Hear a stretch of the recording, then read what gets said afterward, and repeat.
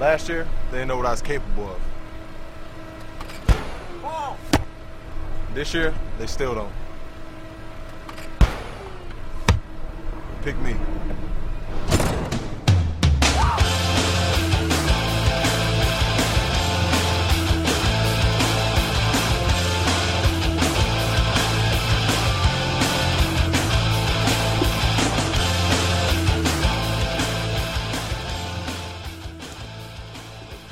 I'm not looking for any sympathy, Don, but ever since Jimmy Graham caught Drew Brees' pass and weaved his way into the end zone, being a Saints fan has kind of felt like listening to a really long country music song.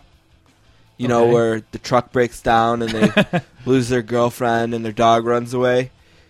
It's just been a series of really disappointing events.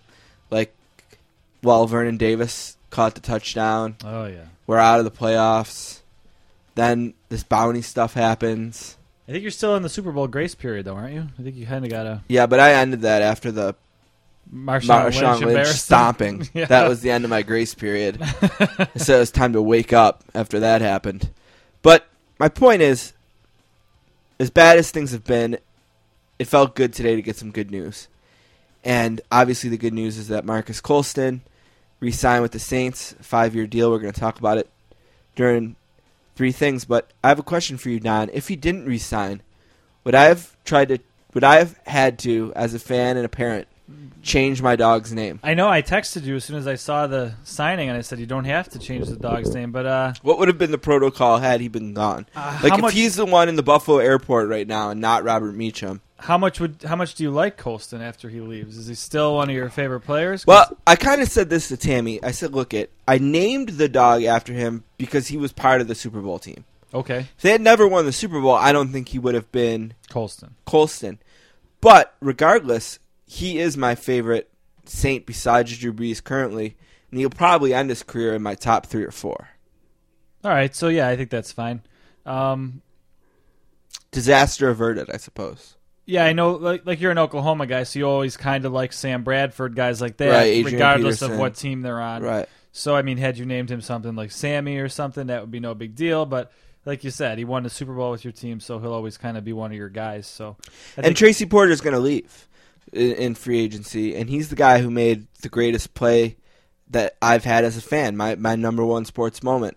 But I'll still always love Tracy Porter for that. Right. And I think it's still fair game every once in a while for me to break out the Tracy Porter jersey I have, the white one with the Super Bowl patch, to honor that moment. Sure. Maybe not when he's on the Rams, but maybe when his career ends, I can bring that back out. Fair enough, yeah. All right, it is March 13th, 2012, episode 10 of the second season of The Sportscasters. My name is Steve Bennett. My co-host is Don Russ. We have a great show lined up for you today. We got to talk about NFL free agency, and we're going to do so with Andrew Lawrence from Sports Illustrated, sportsillustrated.com. Also, Luke Wynn. Man, he's a hero of mine. This guy works super hard this week. He is one of Sports Illustrated's number 1 college basketball writers. Probably the only argument there would be Seth Davis. Seth Davis is not in the Sportscasters Club. He's actually one of the few guys that kind of turned his nose up at us. Screw you, Seth Davis.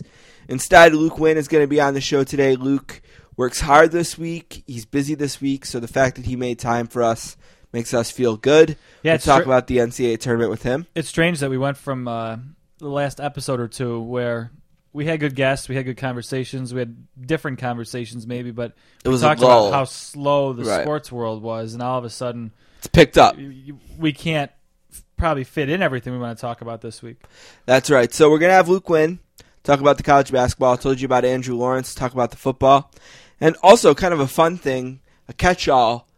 As we said, there's a lot going on. So we brought back Todd Fritz, who is one of our most talked about guests. He's the executive producer of the Dan Patrick Show, member of the Danettes, funny guy.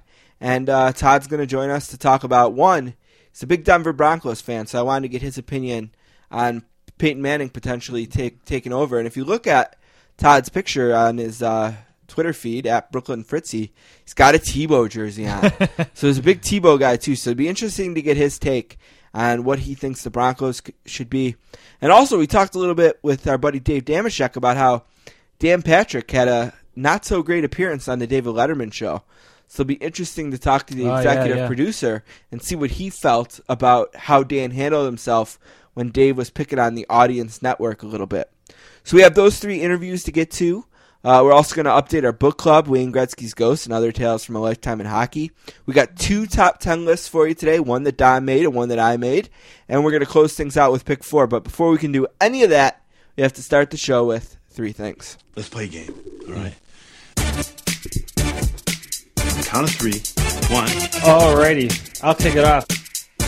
The oil patterns on a PBA lane are very, very difficult. 3. I might be able to beat Jamarcus Russell at quarterback. This is the funnest night ever! Did we just become best friends? Yep! Now let's move on to other business.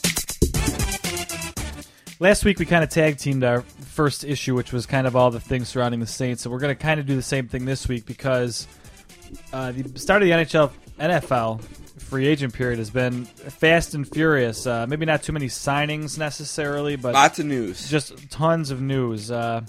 Peyton Manning watch is still on. He's talking to teams like Denver, Arizona, Tennessee at this point now, and also Miami. So that is still up in the air. Any thoughts on that? It's kind of just going to play itself out, right? I mean, I kind of like Arizona as a dark horse. Yeah, I think he could sneak in there. The idea that you get to throw to maybe the best Fitzgerald catcher ever. I like that. I mean, I think we're going to ask Andrew Lawrence to do some role playing later, but I think if I had the chance to be Peyton Manning right now, I might go to Arizona. It's a beautiful city. They got a beautiful brand new stadium. You know, you get to you got Fitzgerald there. They got a decent running back in Beanie Wells. Right. Low expectations. Sure. You know, it's not a huge media hotbed per se.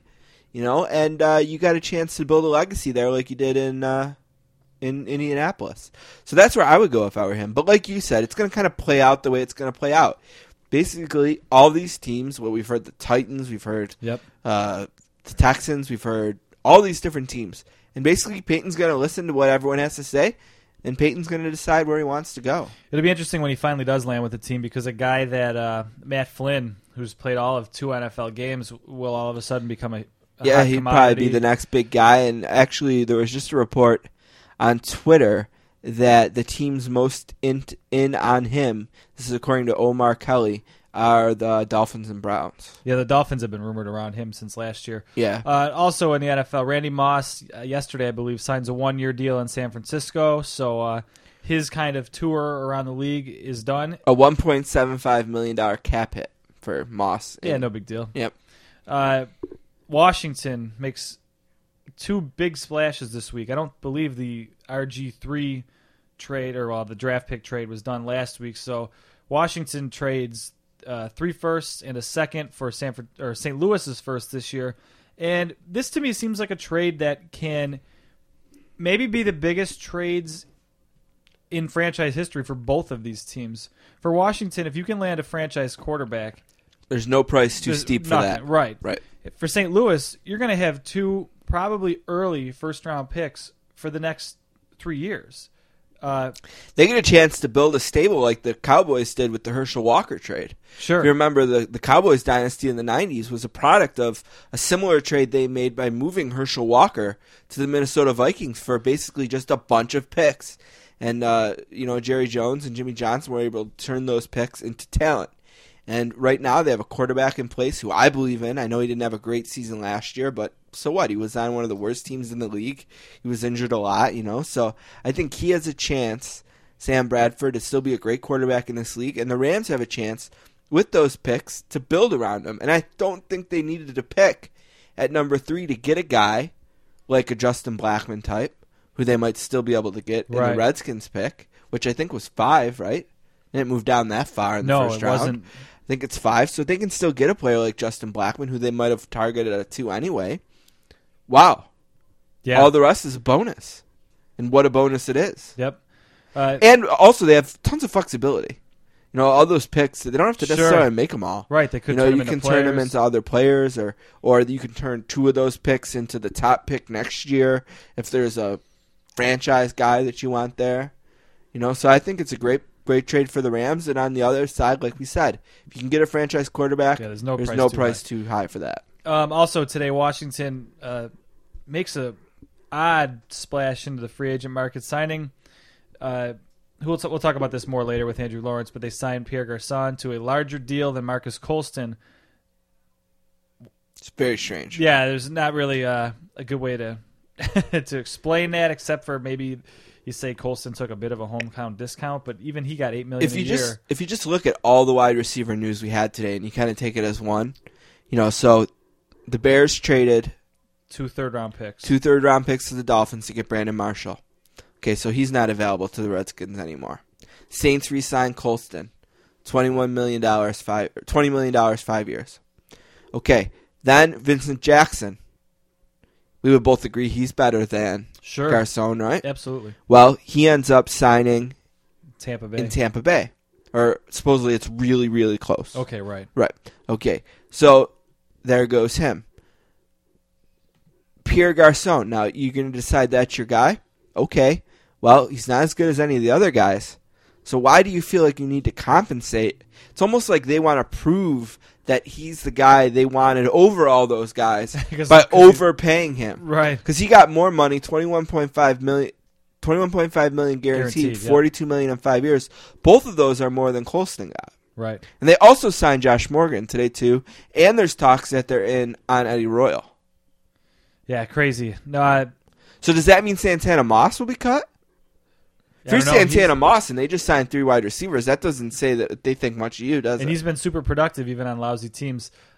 One quick aside about Washington is Washington and Dallas this week were both fined for spending too much in an uncapped year, which is an odd. I guess teams were warned. Yeah, but that's tough.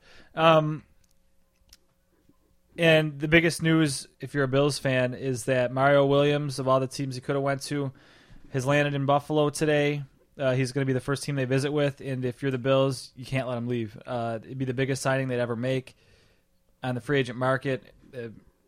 At the worst, it'd be the second biggest to Cornelius Bennett. Right, what a great tweet by Freddie Jackson who said that close the airport, make it happen. Robert Meacham is also going to be in Buffalo tonight. The Bills said they wanted to make a splash early. They said they wanted to be done by Friday, and if they can get Mario Williams and Robert Meacham to complement Stevie Johnson, mission accomplished. I really like what the Bills are doing. And, not too long ago, as part of our Sportscasters 10, Don and I kind of laid out what we thought the Bills should do. And I was thinking about my list the other night, and I'm thinking everything I thought, even the stuff I thought might be far-fetched, it seems like it's coming through. The Bills are proving something to me. The Bills are proving that, sure, their owner and GM might be in bed by 8 o'clock at night. So what? We'll just get our business done before. We'll get our stuff done at 7:30 then, if that's the case. And I like what they're doing. And if you think about their team, they spent the money on their quarterback last year. Right. They're confident in Fitzpatrick there. So now we need to put some stuff around them. One, we're going to send a message to the league. You're not just going to take our guys every time someone comes. They re-sign Stevie Johnson. Great message to send there. Then, Stevie Johnson isn't enough. Let's try to get a burner next to him, which is what Robert Meacham would be. A guy who runs maybe the best double move in the entire league. I speak highly of him. I think he's a good player. I think he'd be great for the Bills. Then you got the 2 running backs. You got Freddie Johnson. You have C.J. Spiller. And you look at the defensive side of the ball. You got your 2 good tackles in Kyle Williams and Marcel Darius. If you add a guy like Mario Williams who could be a Bruce Smith type or a Cornelius Bennett type, depending if you want to keep him at linebacker or if you want to move him back to defensive line where he was drafted. Okay, so all that sounds great. Plus you have another top 10 pick this year. Yep. Another chance to improve your team through the draft. So I don't think the Bills are far away at all. I'm not a Bills fan. People should know that. I'm not just waxing poetic about a team that I love. Like Don, you could maybe accuse him of that. Although I don't think he's that kind of a fan. But I think coming from me, maybe it means a little bit more. I just like what they're doing. And I think if they can sign those 2 guys, if they could pull it off, bam, I give them an A for free agency. Absolutely. They don't have to do another thing. other quick notes here. Terrence Newman released. Eric Winston released from Houston. And that was really weird. McNeil released from San Diego. Yeah, I didn't get the Winston thing. I didn't get that at all, especially if you're trying to lure Peyton Manning there. Right, and you could say the same thing about the Brandon Marshall thing. Miami's supposed to be one of the front runners on Peyton too, and you're going to trade away the most productive. Here's what I wonder there. Do you want to bring Reggie Wayne in? Yeah. Because Reggie Wayne, he went to the University of Miami. True. Grew up in Florida. So maybe you're moving Marshall out to make room for Wayne and hoping that Wayne can be your chip, your extra piece that could lure Peyton down there. And this is like the third time Marshall's been traded in the last We few know years. Marshall isn't exactly a team guy. Right. So maybe you want to just get him out of there. I mean, it's a team that doesn't necessarily need that. And if you do get Peyton in, I don't know, I guess you would think that Peyton would maybe be able to kind of wrangle that type of guy, but maybe you don't even want to take the chance on it. On Twitter right now, barring a shock, Jason Lockenfora and Michael Lombardi both say Mario Williams will be a Bill and stinking rich tonight. Wow. That's from Tim That's Graham. unbelievable. As a Bills fan, I want to do jumping jacks or something. That's the Bills so many times around the free agency time, and I mean the Sabres have just kind of shaken that persona where, okay, you're in the league, but you're not really like in the discussion at all as far as this stuff goes. And the Bills, I wonder if the Sabres have any impact on that. I wonder if the Sabres, being the player that they are, is forcing the Bills to step up a little bit. Yeah, I mean, just something to consider. I don't know if it's true, but I don't know. All this time has it been a Ralph Wilson thing? I kind of like the GM coach that the Bills have now. They're kind of straight shooters. They've been cleaning up the mess that was left behind by the last regime. But even they, at the beginning, didn't really spend money. They still made a couple questionable picks, like C.J. Spiller, where they took him. But that would be amazing. Now, here's what's incredible. So Peter King ranked the top 50 NFL free agents, right? Okay. And Peyton Manning is number 1. But Peyton Manning almost feels different, right? Number 2, Mario Williams. Okay, so Manning is. So if you take Manning out of the equation, Peter King is saying that the Bills are going to land the number 1 free agent on the free agent market. Yeah, that's incredible. And Robert Meacham's in the top 50 as well. So if they could get Meacham, who I think he has at 47, that would be 2 of the top 50 in Buffalo. Yeah, the closest thing they've had to this 1. maybe is Takeo Spikes in recent history, and that worked out in the short term. So this would be amazing. I think he's 27 years old, so he's got age 27. A lot of time, good time here. Former number 1 overall pick. Yeah, great day to be a Bills fan. I mean, they haven't played it down yet, but it's exciting at least. And one more thing I want to say before we move on to our number 2s. I like the Brandon Marshall trade for the Bears. Oh, absolutely. Yeah, really smart move by them. It's about time that they put a top-end wide receiver out there for Jay Cutler to throw to, and why not, if you're going to pick one, why not one that he's already shown to have some chemistry with in Denver? So I really like that move for the Bears. They're another team that and I like the Vincent Jackson move for the Buccaneers. Yeah, that's a big, tall receiving core. Yeah, between Arnelius Ben and Mike Williams and now Vincent Jackson. I really like that. Who's losing right now? Because we're talking about the winners, but are there any teams you're thinking, where are they? Houston, I guess. Houston. I mean, they released an offensive lineman, and they're going to lose Mario Williams. Indianapolis is turning into a ghost town. Because they said that their 2 number 1 priorities were keeping Garcon and keeping Mathis. They kept Mathis, but Garcon's gone, so they only get half a point there. Luck isn't going to have much to work with there. That's good. I mean, that's a team that looks like it's going to blow it off. They could use as many draft picks as they can get. Probably. They're going to lose their 2 top receivers. Who's the number 1 receiver for Luck now? Austin Collie. Austin Collie's number 1 so. there? Yeah, Dallas Clark if he sticks around. That's going to be tough. RG, you know what? Washington, we talked about how they do crazy things. They traded away a ton of picks.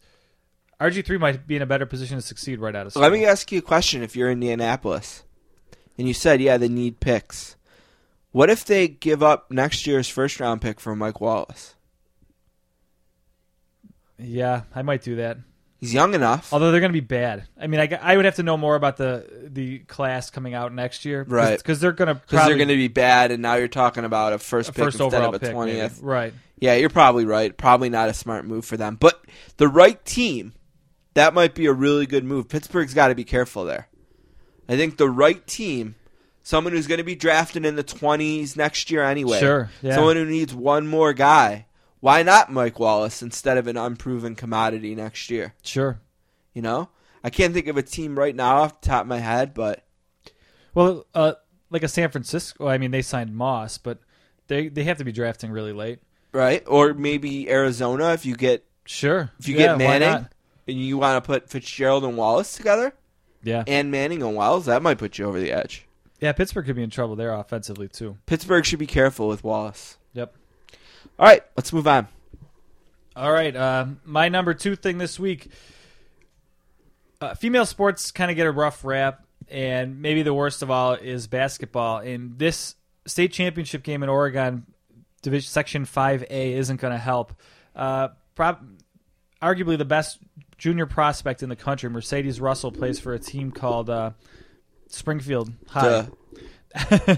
And they beat Eugene Willamette High in their state championship 16-7. That's disgusting. Yeah, and you could joke about what you will about women's basketball and all that stuff, but this was it was a game plan, and it worked perfectly except for the team that Eugene Willamette couldn't hit the few shots that they took. To negate this Mercedes Russell, they decided we don't want to give them the ball at all, and since there's no shot clock in high school basketball, they wouldn't even dribble at times. And the other team played a zone defense, so they never even pressed them. In the second quarter, all but 6 seconds went by with a Eugene Willamette High player just holding the ball, not dribbling, not passing, just holding the ball until 6 seconds were left in the quarter, and then they took their shots. Wow. I mean, high school needs a shot clock. That's the number one thing I think when you tell me this story. Tomorrow, the rule needs to be passed that you need a shot clock in women's high school basketball. I mean, the trap... You can't ever let this happen again. Coaches ruined hockey for a while with things like the trap. This is an example of a coach... I understand where he's coming from. I guess maybe he thought he was outmanned by this Mercedes Russell. But he wrecked the game. This isn't the spirit in which I'm not a basketball fan, but I'm guessing 16-7 isn't what was his name? Auerbach or something like that. Red? Yeah, that wasn't the spirit when he was nailing the peach basket up on the pole. Yeah, I don't even know what else to say about that. 16-7. They have to change the rules in this. When I'm reading this article, I went down to the comments to see what they were going to say, and a lot of them were... Dr. James Naismith invented basketball. I don't know who I was thinking of that. Yeah. I read a lot of the comments on this. A lot of them were sexist comments about how lousy women's basketball is. But you never hear that here on the Sportscasters. But there were guys that said, look, I played high school basketball, and we had one of the best players in the country on our team. Team said that to us, too. We ended up winning championship games like 26-22, and that's men's sports, too. So coaches wreck sports, and it's such an easy fix in this game, and that's just add a shot clock. Yeah, put a shot clock in. It's ridiculous. All right, my number 2 and number 3 thing, maybe I'll just do them both, Don, and then you can do your number 3. Sure. Basically are updates from stories that we covered last week. One thing we talked about during 3 Things last week was Syracuse basketball and their apparent lack of institutional control, having implemented their own drug policy, having numerous players fail said drug policy, and then not punishing them. Well, word came down today that Fab Melo, one of the stars of the Syracuse basketball team that was awarded a number 1 seed in the NCAA tournament on Sunday, is ineligible for the NCAA tournament. He's a 7-foot Brazilian, and he did not travel with the team to Pittsburgh. He won't take part in the tournament due to what the school is saying is eligibility issues. ESPN had the report citing an anonymous source, and it's related to the first suspension and that the NCAA revised the case and ruled him ineligible. So, Syracuse is going to have to make some changes because they've had a really bad year. And like we said, it started with the Bernie Fine stuff. Right. And, Jim Boeheim so vehemently defending him, then having to fire him a few days later, then the black eye last week, the lack of institutional control. And another question is going to be, if Syracuse knew this before the committee set forth the bracket and didn't report it, is that some kind of violation? Could they get punished for that? And would the committee have ranked Syracuse as a number 1 team despite this? So, Syracuse basketball, Yeah. All right, the other story I have to update, we talked about last week. We opened with a highlight. We thought Sidney Crosby was going to return to action on Sunday. Didn't happen. Good news, though, is that he's going to return on Thursday to play against the Rangers in his first game in more than 3 months. It's his second lengthy bout with concussion syndromes. 24 years old, Crosby went through a big workout today. No dizziness, no headaches. He's ready to return on Thursday. He says he's in better shape now than he was when he came back last time. I would hope so, because like you said, it was his first game in 3 months, but what did he play, 2 games, I believe, or something like that? And that was after sitting an entire year. So, and this is going to be a huge hockey game. The Rangers are 10 points ahead of the Bruins in the 1-2 when you look at the conference standings. Okay. But they're only 4 points ahead of number 4 Pittsburgh. Oh, okay. Yeah, Pittsburgh's won like 9 straight games. Yeah, Pittsburgh is red hot. Without Crosby. Number 1 in the power rankings on SI.com, according to Adrian Dater. The Rangers are number 3. So it's a huge game. And another thing I wanted to mention about this, with that game being added to the NBC Sports Network, the NBC Sports Network's going to add that game and air it to the country. Oh, you'd have to, yeah. With that game being added, that means between NBC and the NBC Sports Network, they're going to air 10 hockey games this week. That's awesome. Which is an incredible amount, especially at this time when playoff races are getting tight. Teams got about, 13 games left or so, 12 games. Teams have played about 70 games right now. So I think we could end any discussion that we might have previously had about the NHL not being smart when they re-signed with the NBC Sports Network. So screw ESPN, hockey doesn't need them. And those are my 3 things for today. Yeah, I just miss John Butchergrass. Me too. Maybe he can defect, but he's probably got a nice cushy thing there as the anchor there on Sports Yeah, he's Center. got a set schedule too. Yeah. My last thing this week is an odd, somewhat sad, somewhat scary story that really hasn't gotten much attention, and I just recently found it. A San Diego high school player and a San Diego school district actually has agreed to pay this player $4.4 million for an injury, a head injury he sustained during a high school football game, that now this student has to communicate through a keyboard or an iPad, and he's bound to a wheelchair.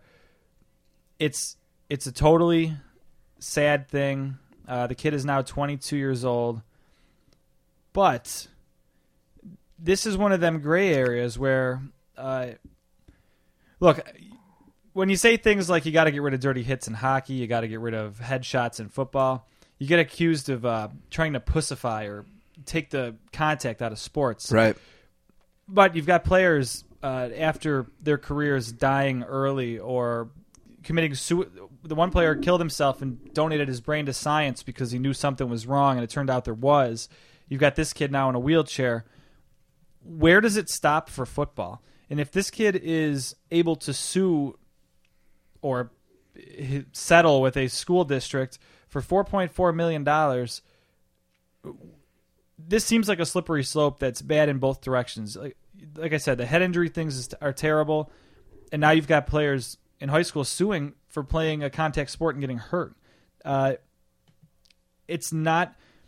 Football's in a great place as far as popularity goes, but as far as this type of thing goes, I think they're in trouble. The NFL doesn't seem to know how to fix these problems. We talked last week, the players are getting bigger and stronger and faster, yet the game is still pretty much identical to the way it used to be.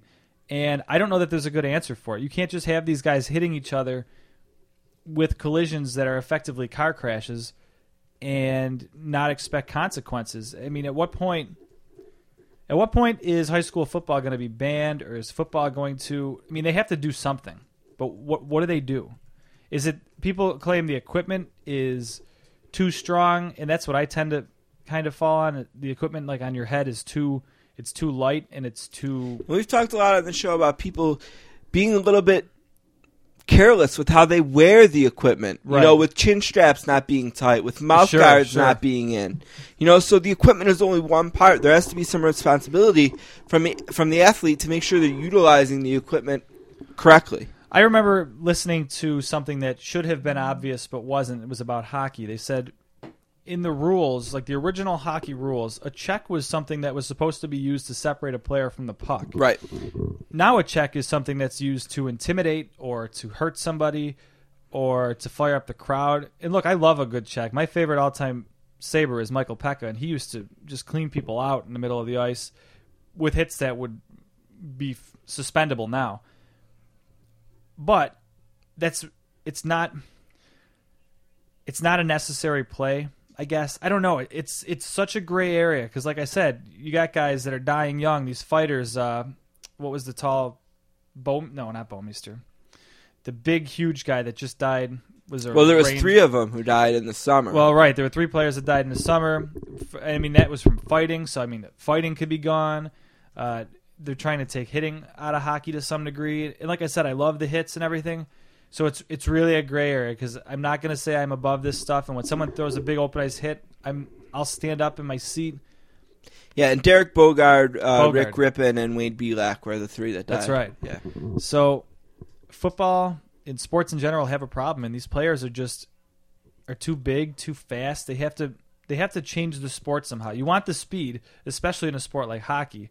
And football pays people millions of dollars signing bonuses because they have all this speed at like the combine, but they become increasingly dangerous, it seems like. And that's what we said yesterday when we were doing the Saints stuff.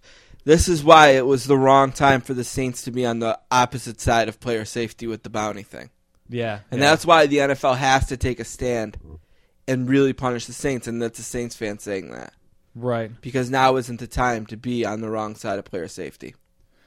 No, absolutely not. And like I said, it's hard to take a stance because you love the hitting, you love the violence of it all. But this kid now, 22 years old, sure he gets $4.4 million, but he's in it like at what cost? All right, let's take a break, and we're going to come back and we're going to talk about the NCAA basketball tournament with the very talented Luke Wynn.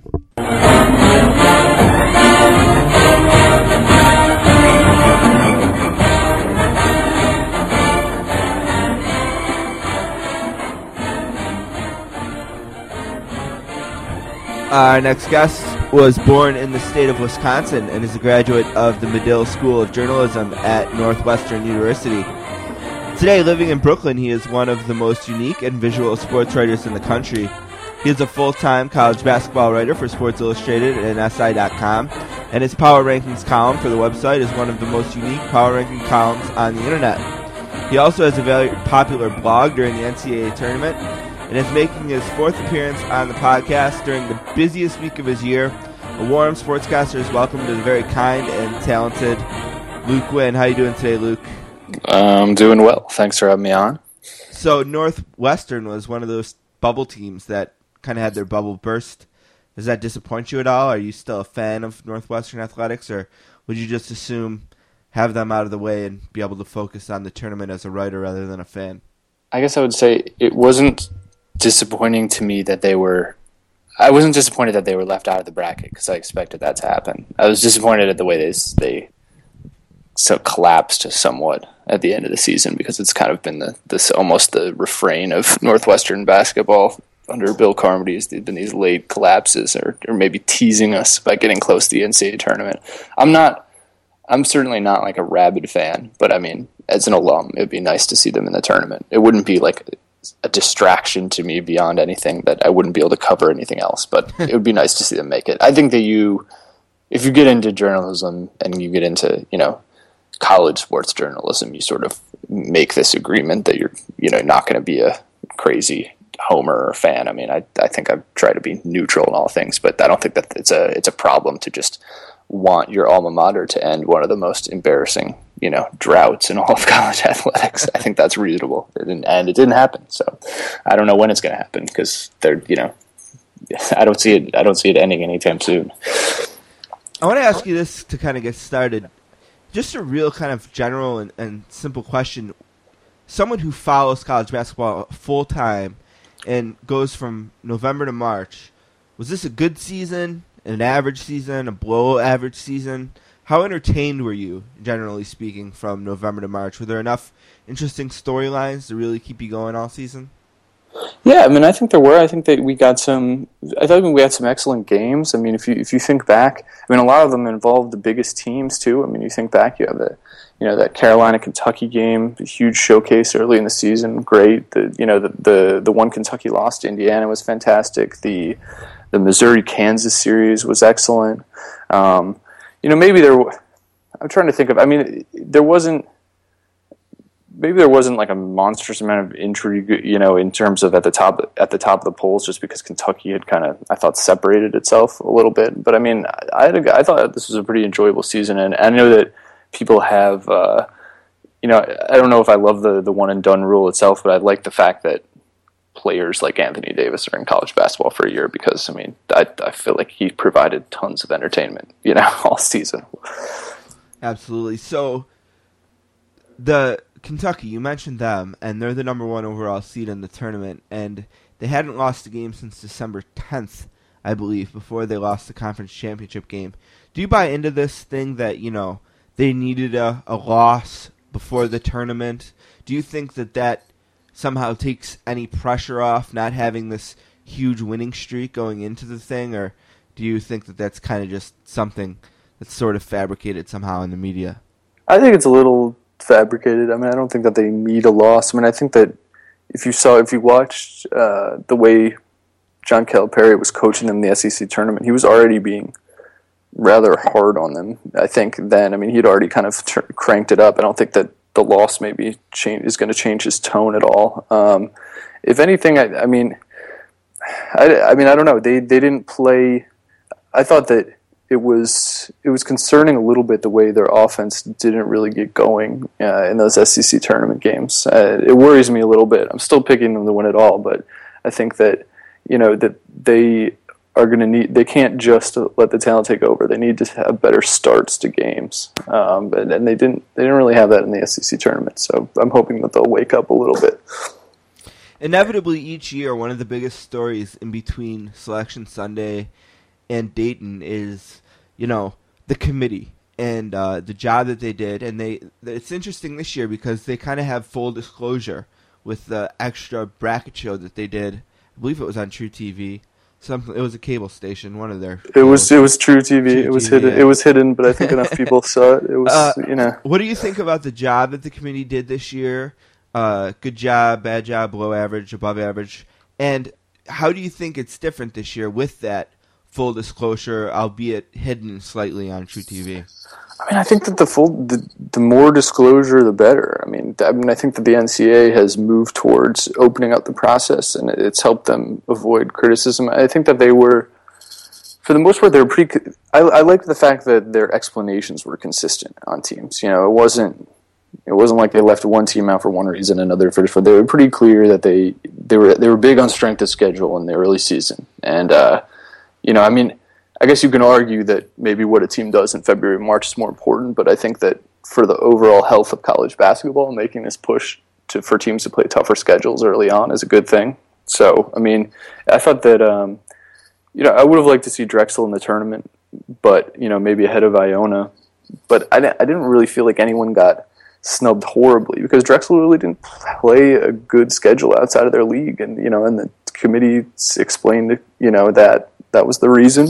They stuck with it. That was the same reason they didn't consider Missouri for a number one seed, even though they won the Big 12 tournament. Only had 4 losses on the season. That's why they were stuck on the number 2 line. I mean, I thought they were pretty consistent, and I also think that, I mean, although people were initially when the bracket came out, you saw people on Twitter saying, "Oh my God, Kentucky's region is loaded. It's unfair for the number 1 overall seed." But I think if you look at that region, the committee, top to bottom, the teams are really good, but it's not like Kentucky has to play all 15 other teams. Their route to New Orleans, actually, I don't think is that hard. They have a UConn team. If in the second round or the third round, they could potentially face UConn, which I think is, there's talent there, but there's no chemistry on that team. They have problems. I don't think they're a real challenger for Kentucky. And then you got Wichita State.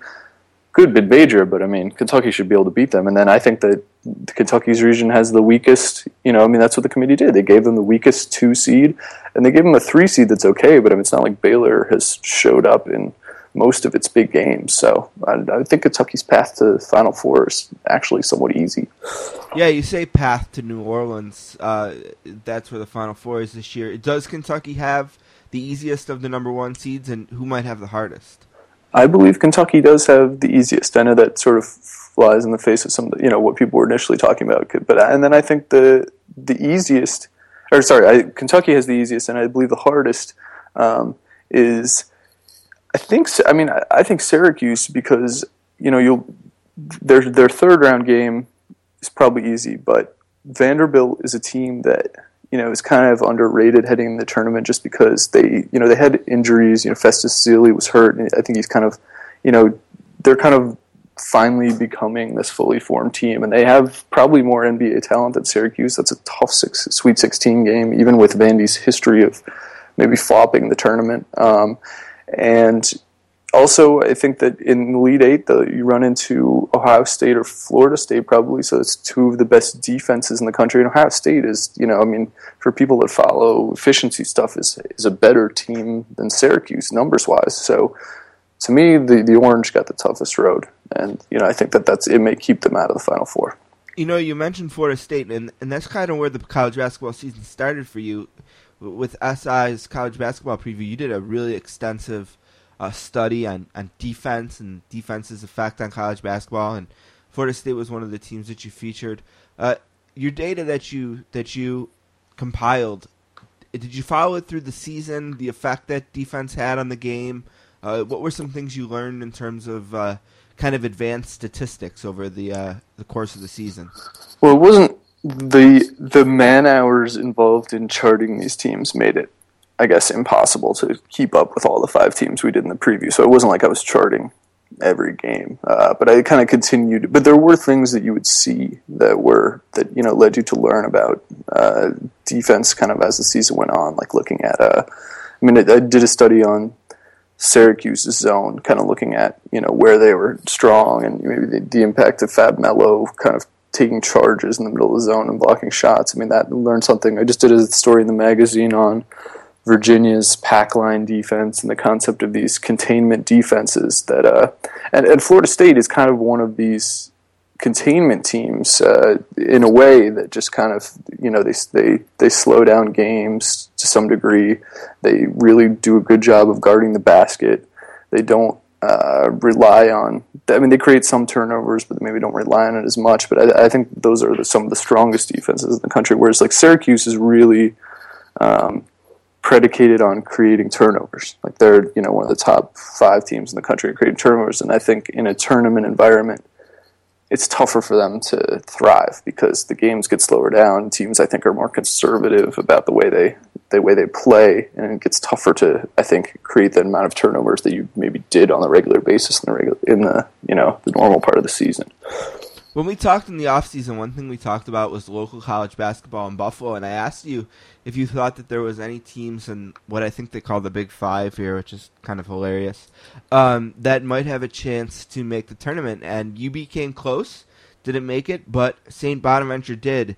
What is it about this? And it looks like they're going to make it in the women's side, too, which is pretty cool. What is it about St. Bonaventure? I know they have an NBA prospect on the team. Is that kind of where they made it through the A-10 based on this NBA prospect, or are they more than that as a team? Well, I think that Andrew Nicholson did have a pretty fantastic A-10 tournament, if you look back at what he did. But St. Bonaventure isn't, it's not just him, but I think that he's carrying their offense. Their offense is, like a top 40 offense nationally, and they made a really nice run. I think that they have, he's not the only one. Of like Demetrius Conger, I think is, he's also a very efficient offensive player. Like between those two guys, it's an offense that's better than a lot of teams have in the tournament. And they're hot going into it. I don't think that they got the greatest matchup in Florida State because Florida State has, I thought that maybe if Nicholson was able to go up against maybe a high seed that had a weak front line, Who knows? They might be able to win another game. But Florida State, I mean, with Bernard James on the inside and all the other sides that they have and athleticism, I think Andrew's going to find it tough to score. Thursday and Friday is college basketball lovers' dream. You got 16 games each day, but not every game is exactly appointment television. You got the 4 number 1 seeds. You're just going to squash a 16. At least that's been the way it's been historically. A 16's never beaten a 1. When you look at those 2 days, what games get your juices flowing? What are the appointments? Because we can watch any game we want now at this tournament, the way it's set up. So what are the ones that Luke Wynn is definitely going to be watching in those first 2 days?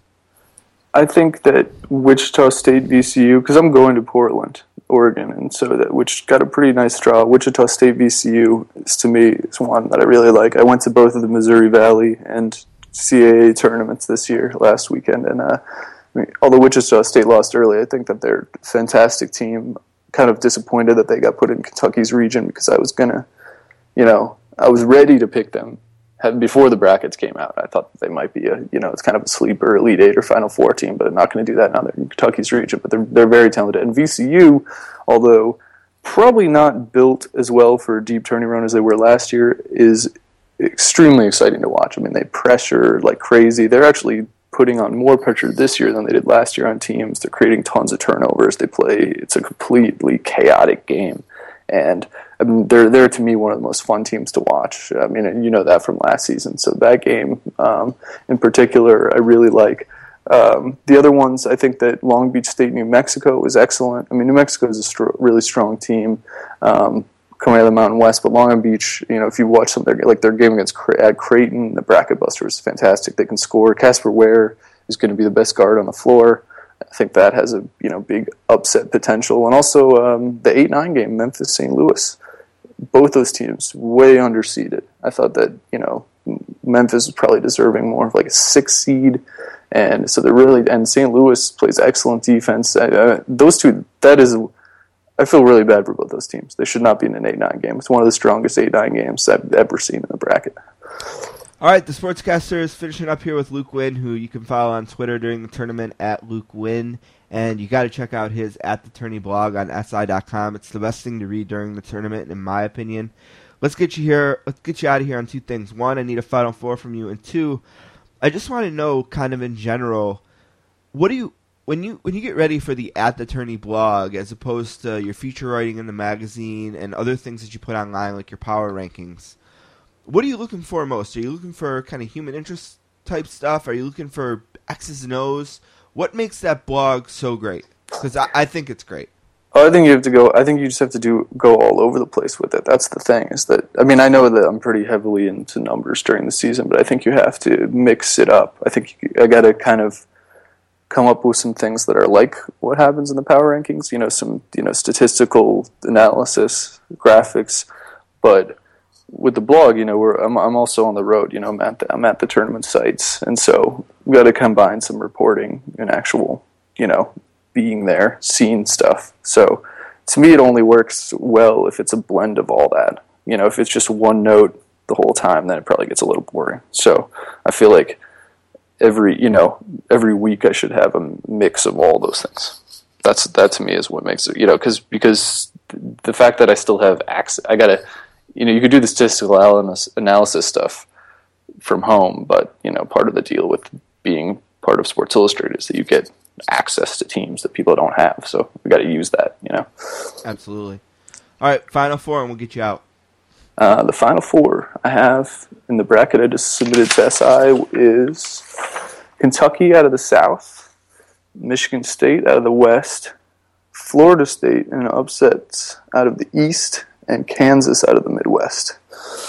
All right, again, it's Luke Wynn, at the Tourney blog. Thank you very much. I know it's your busy time. We really appreciate you fitting the Sportscasters in. Enjoy the tournament. We'll talk to you soon. All right, thanks a lot for having me on. Appreciate it. Thank you, Luke. All right, bye.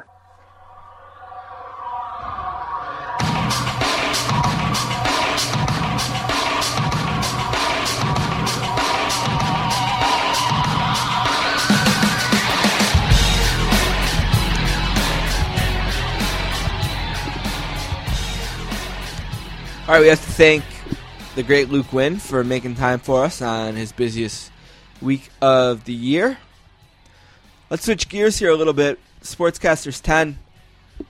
Last week, Don and I updated our list of Stanley Cup competitors, and then we also had a co-list.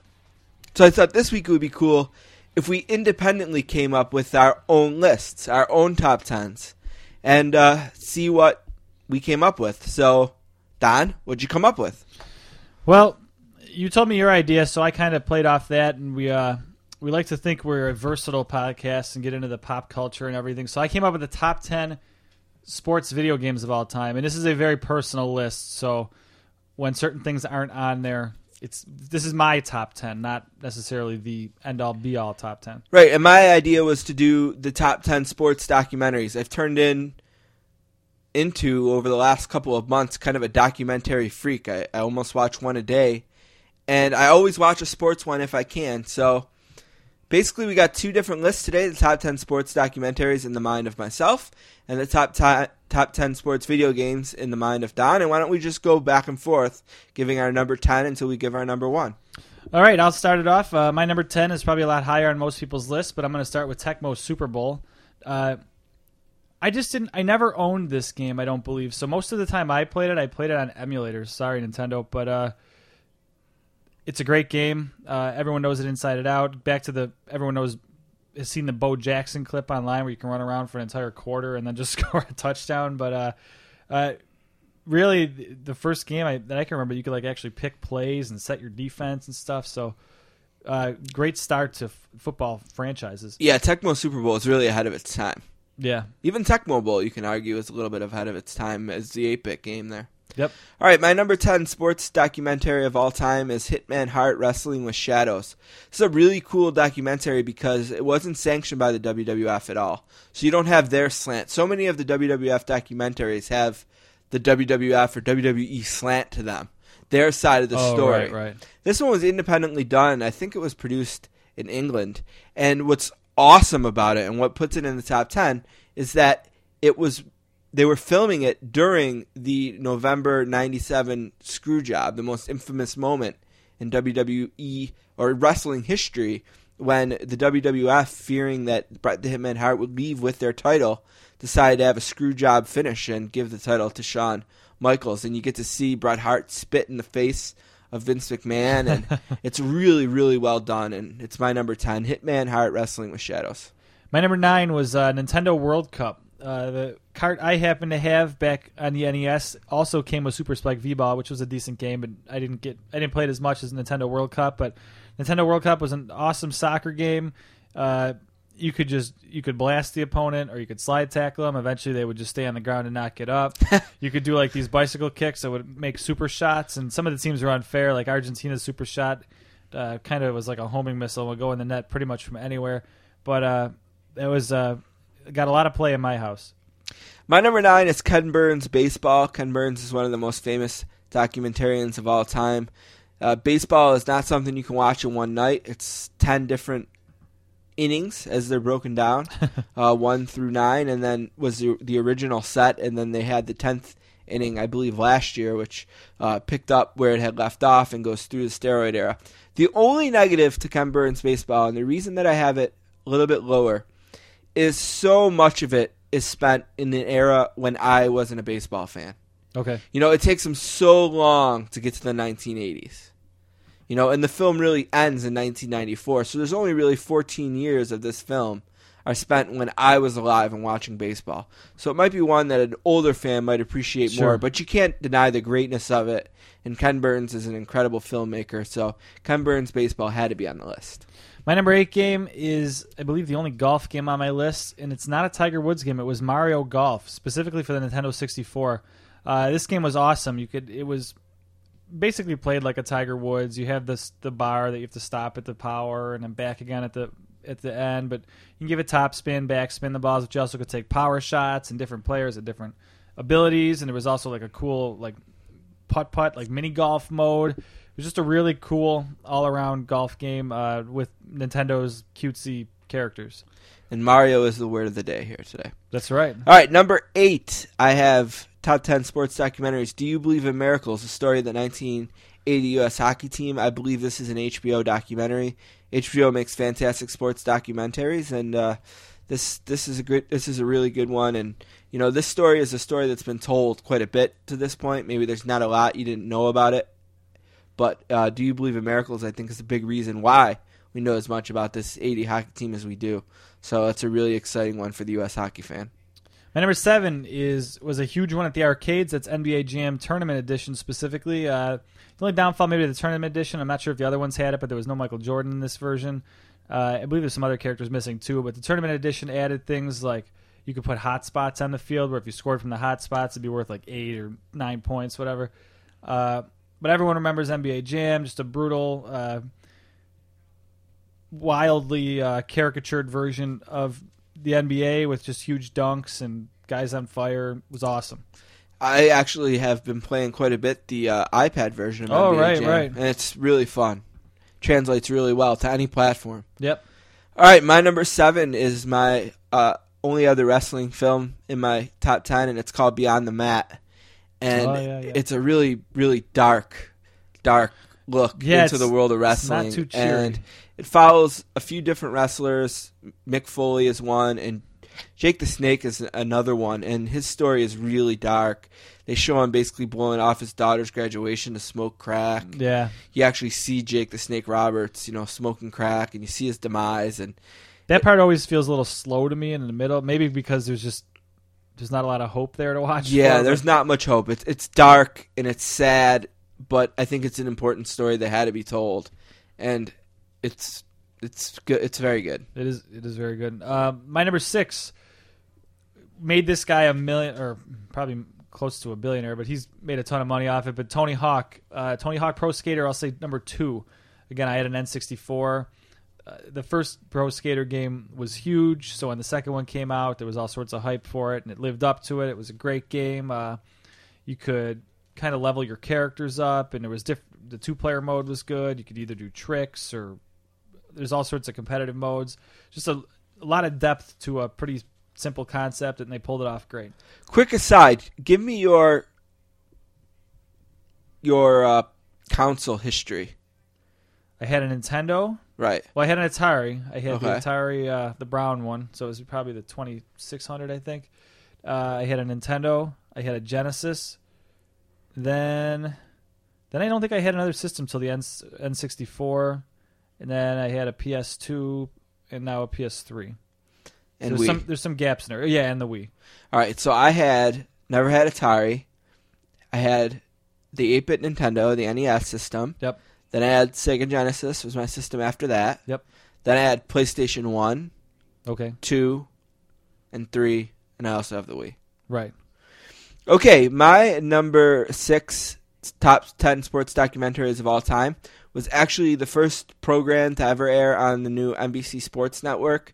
It's called Cold War on Ice, and it's just an incredible look at the 1972 Summit Series. And I love it because it's, to me, an untold story. I didn't grow up in Canada, so I don't know the story of the 72 Summit Series as well as maybe some Canadians or even Russians do. I learned a ton watching it, and that's what I love about a documentary is just the ability to learn so much, and in an entertaining way. It's not boring like school. And I thought the Cold War on Ice just does a fantastic job of making the NBC Sports Network a player in the sports documentary war, which is generally dominated by ESPN and also HBO. Right. My number 5 is another huge one at the arcades, and that was NFL Blitz. My personal choice is Blitz 2000. I had that for the N64 also. If you haven't played Blitz, it's like the NBA Jam, but for football. Yep, it's fun. awesome. I think guys would start on fire in that game too. Deep Go was the play. Yep. You just send one of your receivers and he'd be open. You could just bomb it. You could play. There was the little things at the beginning was almost like a slot machine. If you knew certain codes, yep, you could punch them in, and your kicker could kick field goals from like the opposite 2-yard line if you ever kicked in that game. But it was just awesome, over the top. It paved the way for games like NBA and NFL Streets later on that were pretty similar. But everyone remembers Blitz. I liked it. It kind of had a different twist on things. Instead of playing a season or whatever, the object of the game was to beat every team. And the teams got harder as they went on, right? Maybe not in the tournament edition, but certainly in the arcade version. All right, my number 5, it's hard for me to justify this is a sport, but just about in any list I've seen of the top sports documentaries, this was included, so why not? Fistful of Quarters. And that's the story of the Donkey Kong. The Donkey Kong. King of Kong, or is it a different one? Yeah, it's the Fistful of Quarters, King of Kong. Yeah. Okay. Yeah, so that's the name of it, and yeah, it is good. It's a really good documentary. It kind of villainizes one of the great, I guess, gamers of all time. Sure, and yeah. There's the good guys and there's bad guys and there's winners and there's losers, and it's a really exciting story and a look at arcading and gaming. And apparently, this is a sports documentary. So, number 5. Yeah, that's a pretty loose definition of sports. You got any poker documentaries on that list? Yes, I do. Well, cards. Oh, okay. My number 4 was Madden 03. Really, any of the Madden franchises, they kind of started the bad habit of putting out the same game with different paint job. But Madden 03, I think, is the one that I played the most. And looking this up, I was trying to remember which one it was. And I went through the Wikipedias. I was trying to find the player rankings. That was hard to do, but I was able to find the track listings of the songs.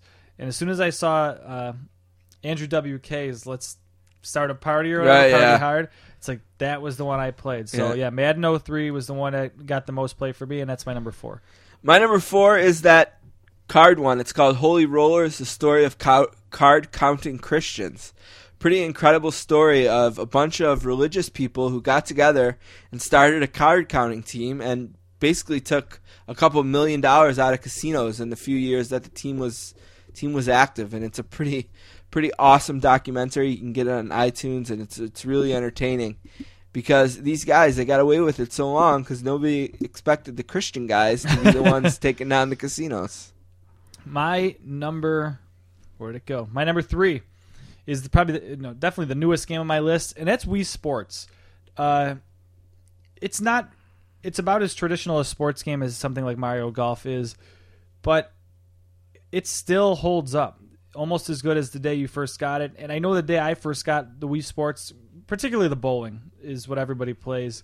I was blown away how accurate it felt and how good it felt. And you play the crap out of it. And some of the other modes aren't bad either, like the little mini games with the tennis mode and the golf and stuff. But particularly the bowling has gotten more play than maybe any game for the system, and it was a free throw-in launch title for the Wii, and it just translated great.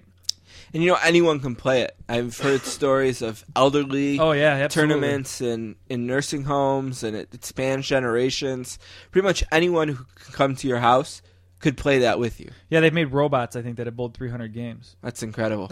All right, my number 3 is also the newest on my list. It's so new that it debuted on Sunday, but it's that great. Wow. And it's the announcement. And it's about the Magic Johnson's AIDS announcement. And never have I been... It was a reminder when I watched it the other day of how powerful the documentary can be. It was a great piece of storytelling by ESPN. And I love the way that they used Magic Johnson as a narrator. It really made it feel personal. And the topic of AIDS and sports and the NBA and all the different things. To make a film that's centered around one announcement, one press conference that only lasted a few minutes. And the way that they were able to take every element of it and document it. I thought about it at number 1, but I settled at number 3. My number 2 is probably not on a lot of people's lists, but I absolutely love this game and wish they would make another one. That's Mutant League Football. It was also made by EA Sports, or they might have been just called EA Electronic Arts or whatever at the time, but it was awesome. It controlled exactly the same as Madden did at the time, but instead of controlling NFL players, you controlled aliens or mutants or robots or these little troll ogre guys.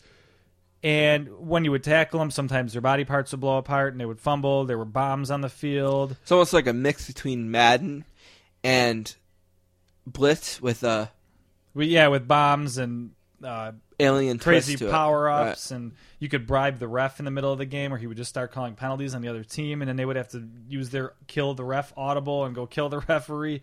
They also came out with Mutant League Hockey, which was also good, but Mutant League Football was my favorite. All right, my number 2 is Hoop Dreams, probably the number 1 on most people's list. Pretty incredible piece of storytelling. It followed the career of a couple of high school basketball players, and from the Chicago area, and it's awesome. Just an awesome documentary. Everyone knows it. Just about everyone's seen it, and it's number 1 on most lists, number 2 on mine. My number 1 game might be number 1 on a lot of people's list. The theme song is very recognizable, and that's NHL '94. Back when I played this game, the Sabres had Pat LaFontaine, Dale Howardchuk, Alex McGillney. So, I mean, that probably helped why I liked it so much, because they were such a good team. For whatever reason, I think McGillney was right-handed and LaFontaine was left-handed. So I would put McGillney at center because I had an easier time scoring to that side every time. And you could, if you once you figured the tricks out, you'd be scoring 20, 30 goals a game with certain guys. And the stats didn't quite work because like McGillney was fast, but he was never quite known as like a hitter. But because he was fast in that game, he would just lay people out. But it was a great hockey game, and really what probably introduced me to sporting video games. I always was the Canucks, and what was great about them is they had the 3-100 speed guys, Cliff Ronning, Jeff Courtnall, and Pavel Bure. Yeah. So I had some speed when I was the Canucks. My number 1 might not be the number 1 on anyone's list, but it's one of the films that I've really made me fall in love with the genre. It's called Takedown and Falls, a documentary film about a wrestling team in Pennsylvania that's coach is suffering from cancer.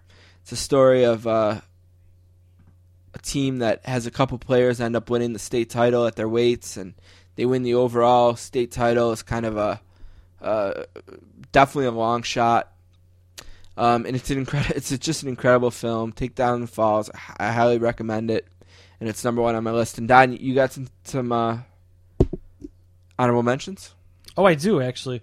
Yeah, a few games that didn't make my list. FIFA World Cup, particularly. I think it was 2002. I played a lot of that, but that was a game that didn't make my list. Another soccer game was Mario Super Strikers. I didn't need too many soccer games on there, so I left those 2 off. And another game that many people probably haven't played but was really good, but it's kind of loosely a sports game, is Sim Golf.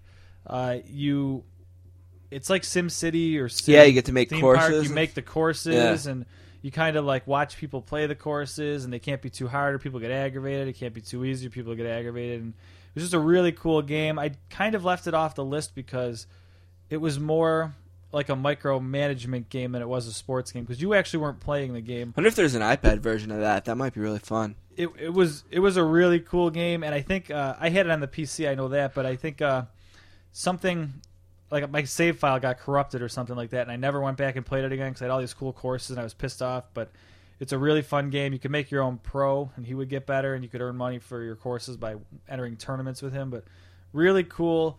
Honorable mention, a little bit lesser known game, Sim Golf. A couple honorable mentions for me. The Street Stops Here. It's a really good documentary about Bobby Hurley's dad's high school basketball program in New Jersey. Also, the 30 for 30 series by ESPN has been fantastic. Yeah. Showtime just put out a documentary about the Army versus Navy football game that was really, really good. Give you a look at both institutions. So there's all kinds of great sports documentaries out there. And some of the famous ones that didn't make my list, but seem to be on every list. You know, what's interesting about the sports documentary is people seem to love ones that are about the non-traditional sports. You know, like right now there's a documentary that everyone's raving about called Senna, Senna, about a race car driver. I'm just not into it. There's too many subtitles. Another one, Once in a Lifetime, is a really good look at Pele's journey to the United States as a soccer player in New York City. Murder Ball is one I haven't seen yet, but I want to. About it's like a polo style game in rugby style game in wheelchairs. Endless Summer comes up a lot. That's about surfing.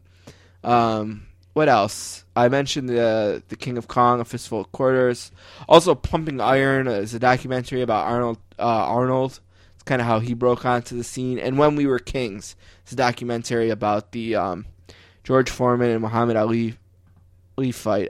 It was a little boring for me, but it's number one on a lot of lists. All right, that's it for the Sportscasters 10 today. We're going to take a break and come back with Andrew Lawrence.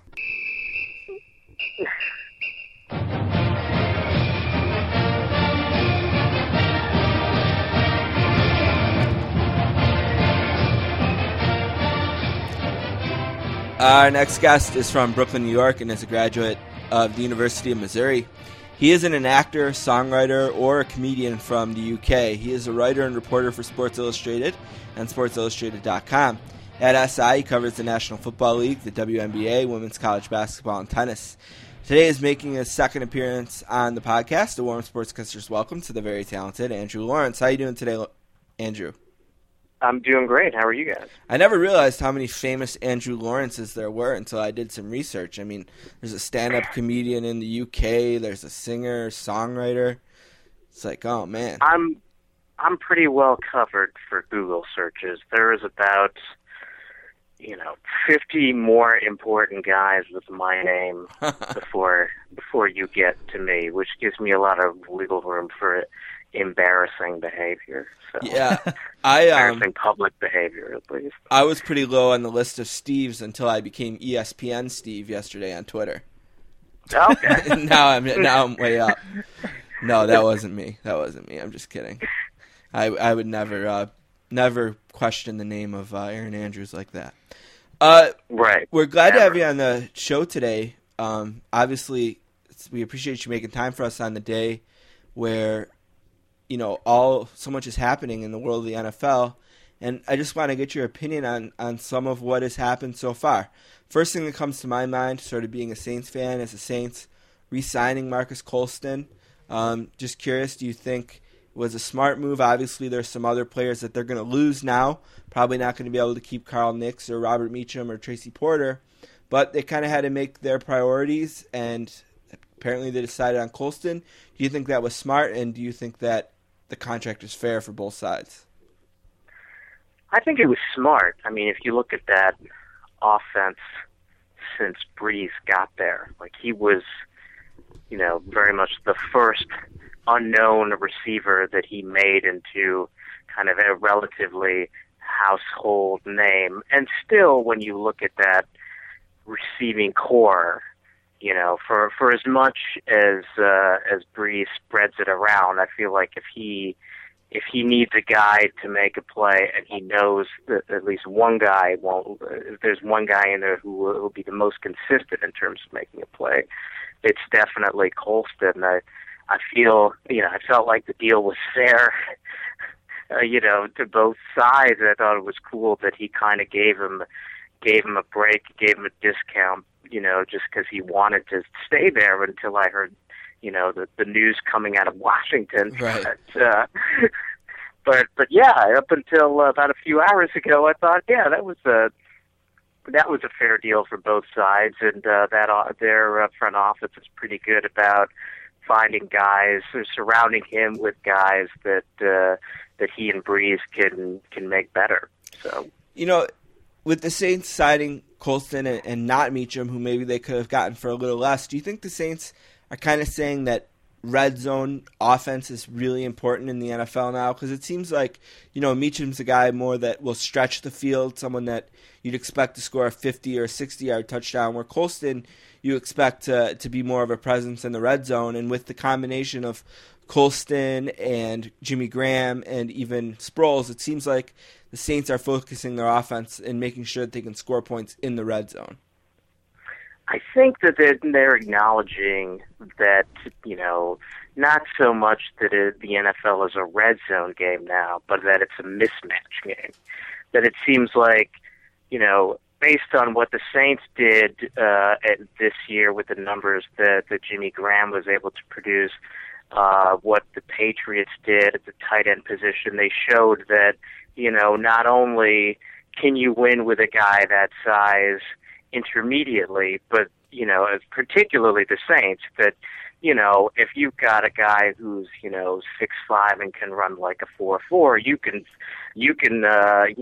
put him out wide, and everybody will follow him. And if you have a guy like Sproles, like sneaking out of the backfield or in the slot, you can you can hit them big or you can hit them small to intermediate there. So I think it's more of an acknowledgement of like a new way to think about putting offense together. And right there, just with those three threats like Graham, Colston, and Sproles, like the Saints are still an incredibly, dynamic I mean, like most offenses will kill to have one of those guys. They have three, and the luxury of like two other receivers who are, right. 1A to Colston. Right. So really, they kind of got away with an embarrassment of riches for a while. It just means that they'll have to develop some guys behind Colston who can sustain that pace, and I'm sure they will. Yeah. You mentioned Washington, and the news coming out of there is seemingly a little bit crazy. I mean, it tends to be this time of the year down there. They're not afraid to spend their money, and they made a huge splash with Pierre Garçon today. And the interesting thing about not just that they signed Pierre Garçon, it's how much they signed him for. The report is 5 years, $42 million, $21.5 million guaranteed, and both of those numbers are more than what Colston got from the Saints. How surprising is that move, and does it make sense or not? Because I would lean towards not. I mean, we talk about it every year that you can't win the off season, but we really should start thinking about giving them a prize because they try. They really. Every year, you think it's going to be a quiet year in Redskins Park, and then they do something like this. Even like this week, you knew that they were going to go after the number 2 pick. You just didn't realize they were going to give up quite so much to get there. And then on the heels of that, you have this deal for a guy that, 2 years ago, I'm sure nobody in their scouting department even heard of until, injuries, forced him into the cold starting lineup. And then all of a sudden, Al Michaels can't stop making puns with this guy's name in it. I mean, this is an amazing contract. I mean, on one hand,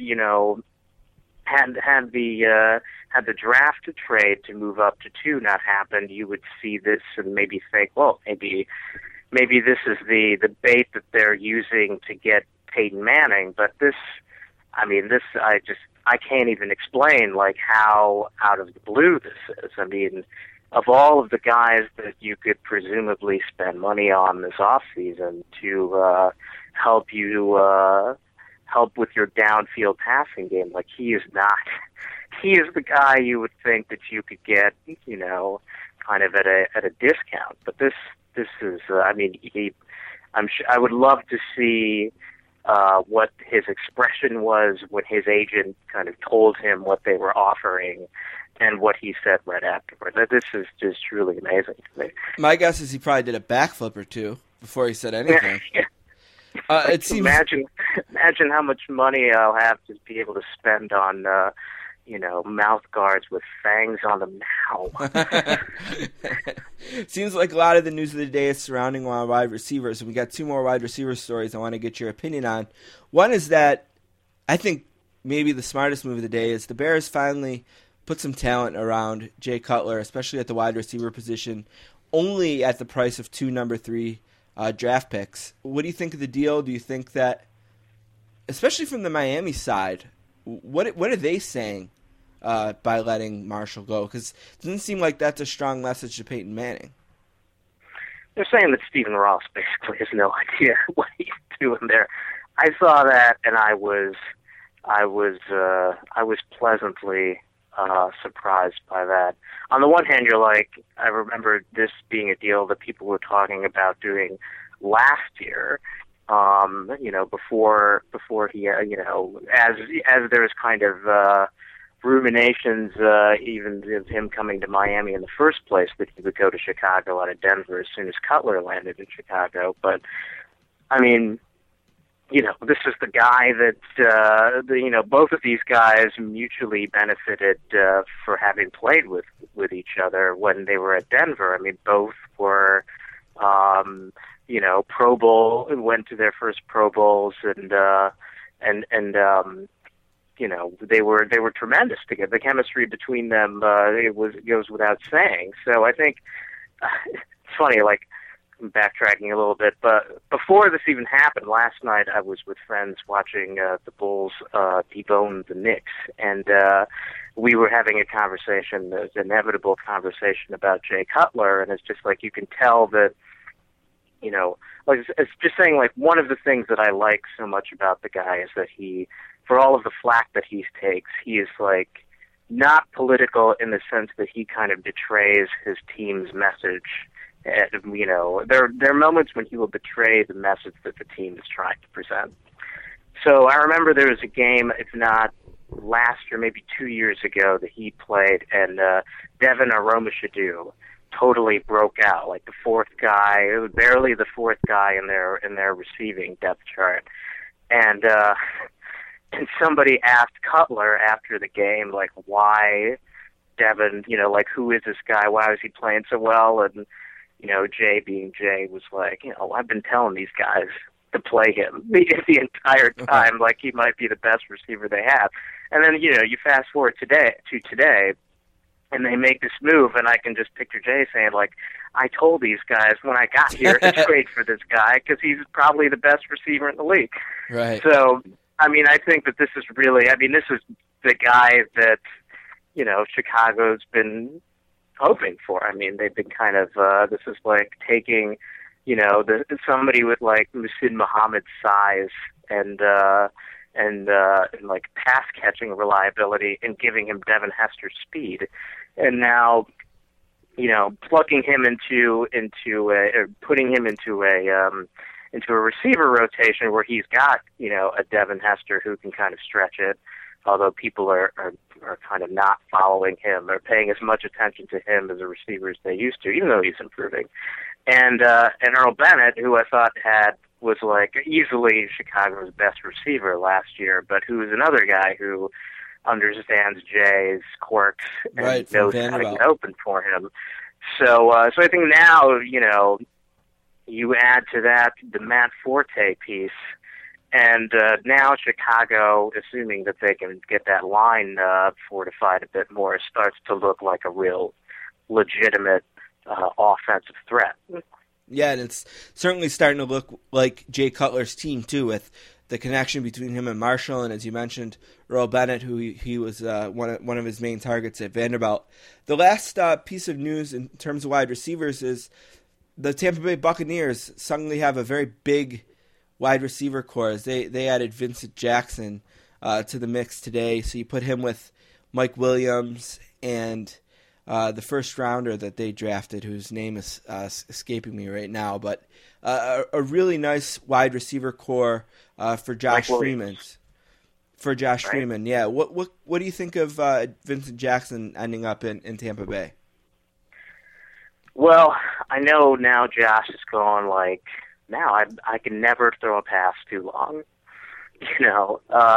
Just having a guy that's that big and that fast, and just seeing how many, just seeing him, in San Diego and watching just how many effort balls, Philip Rivers threw up to him through the years, right. Especially when guys jumped off sides, that wound up going for touchdowns. This has to be, this is great for Josh in terms of his development and his margin for error now, and for the rest of the core in terms of having a guy who can set an example for everybody else. Yeah, and Arnelius Ben was the other guy I was thinking of from Illinois. Right. They now have Arnelius Ben, Mike Williams, and Vincent Jackson, which is suddenly one of the possibly better wide receivers tandems in the league. But they're going to have to decide what they're going to do at running back, if they're going to keep Blunt or if they're going to maybe draft a Richardson or something like that with their top 5 pick. Yeah, I could see them, kind of going more of the cheaper developmental route because, teams are proving now you don't really need a premier back to win, and if you have those kinds of weapons on offense, the rest can kind of take care of itself. I could see them kind of getting away with signing a guy like Joseph Adai or somebody like that, just to have a couple guys in there who can kind of bang through the line and who won't cough up the ball and who will give 3-4 yards a carry might be good enough in a system like that.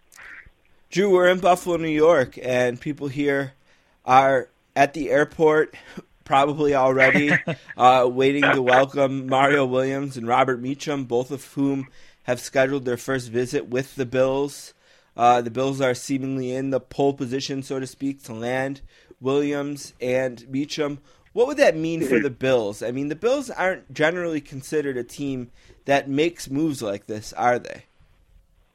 They're really not. I mean, the last, airport welcome I can think of that you guys pulled out the stops for was TO, of course. That when we all know how well that went. Oh, it went great.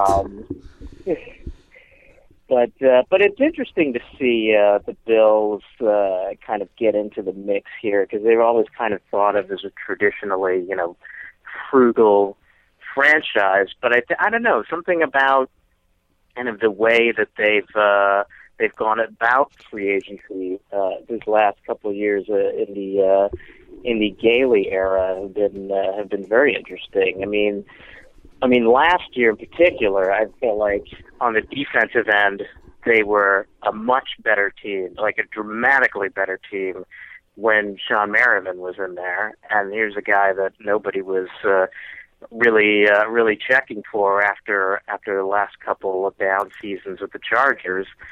And I think if you bring him back into a system with Mario Williams, I mean, that's an incredible kind of defense to think about, especially in the AFC East division. I mean, two high quality pass rushers like that. Then the question becomes like, what do you do with Williams? I mean, do you continue with the experiment with him on the outside, or do you put him back in stand up position at the end? But I like that move a lot. And as far as the Meacham signing I think is great if they can pull it off. I mean, they've got a great receiver in Stevie Johnson who amazingly undersells himself as a deep threat. He's like, I'm a guy who he visited with us in the office last season. I think this was before, or during the lockout, and we were talking a little bit about his skill set. And he's like, he doesn't really. Everybody kind of mistakenly pegs him as a deep threat guy, but he's just a guy who's very good at getting open. And if you put him next to a guy who is a deep threat guy, I mean, I think his production goes up dramatically. But yeah, I mean, I think that both of those signings would maybe make them a dark horse pick to come out of the East. It all kind of depends on what the Patriots' chess move winds up being. Of course, if they end up going for a Brandon Lloyd or a similar type of player, kind of round out their receiving core and make them a little bit more credible vertically. But yeah, I like both of those, but it all comes down to whether or not the Bills can pull it off. Right, and you can tell me if you agree or disagree, but I think if they can pull it off, one thing the Bills are always fighting for in the National Football League is relevance, especially during this long period of not making the playoffs. And I think that's a lot about what the T.O. signing was about.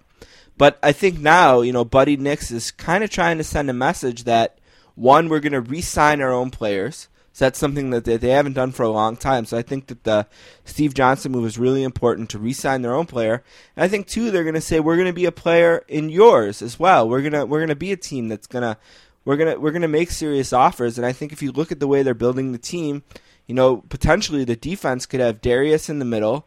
Then you could have Mario Williams on the outside, as you said, paired with Sean Merriman. Also, they have Kyle Williams down there, who's a Pro Bowler. And then on the offensive side, they're building around Fitzpatrick with the two running backs and maybe the two receivers. So it seems like a team that finally could be considered a serious playoff contender.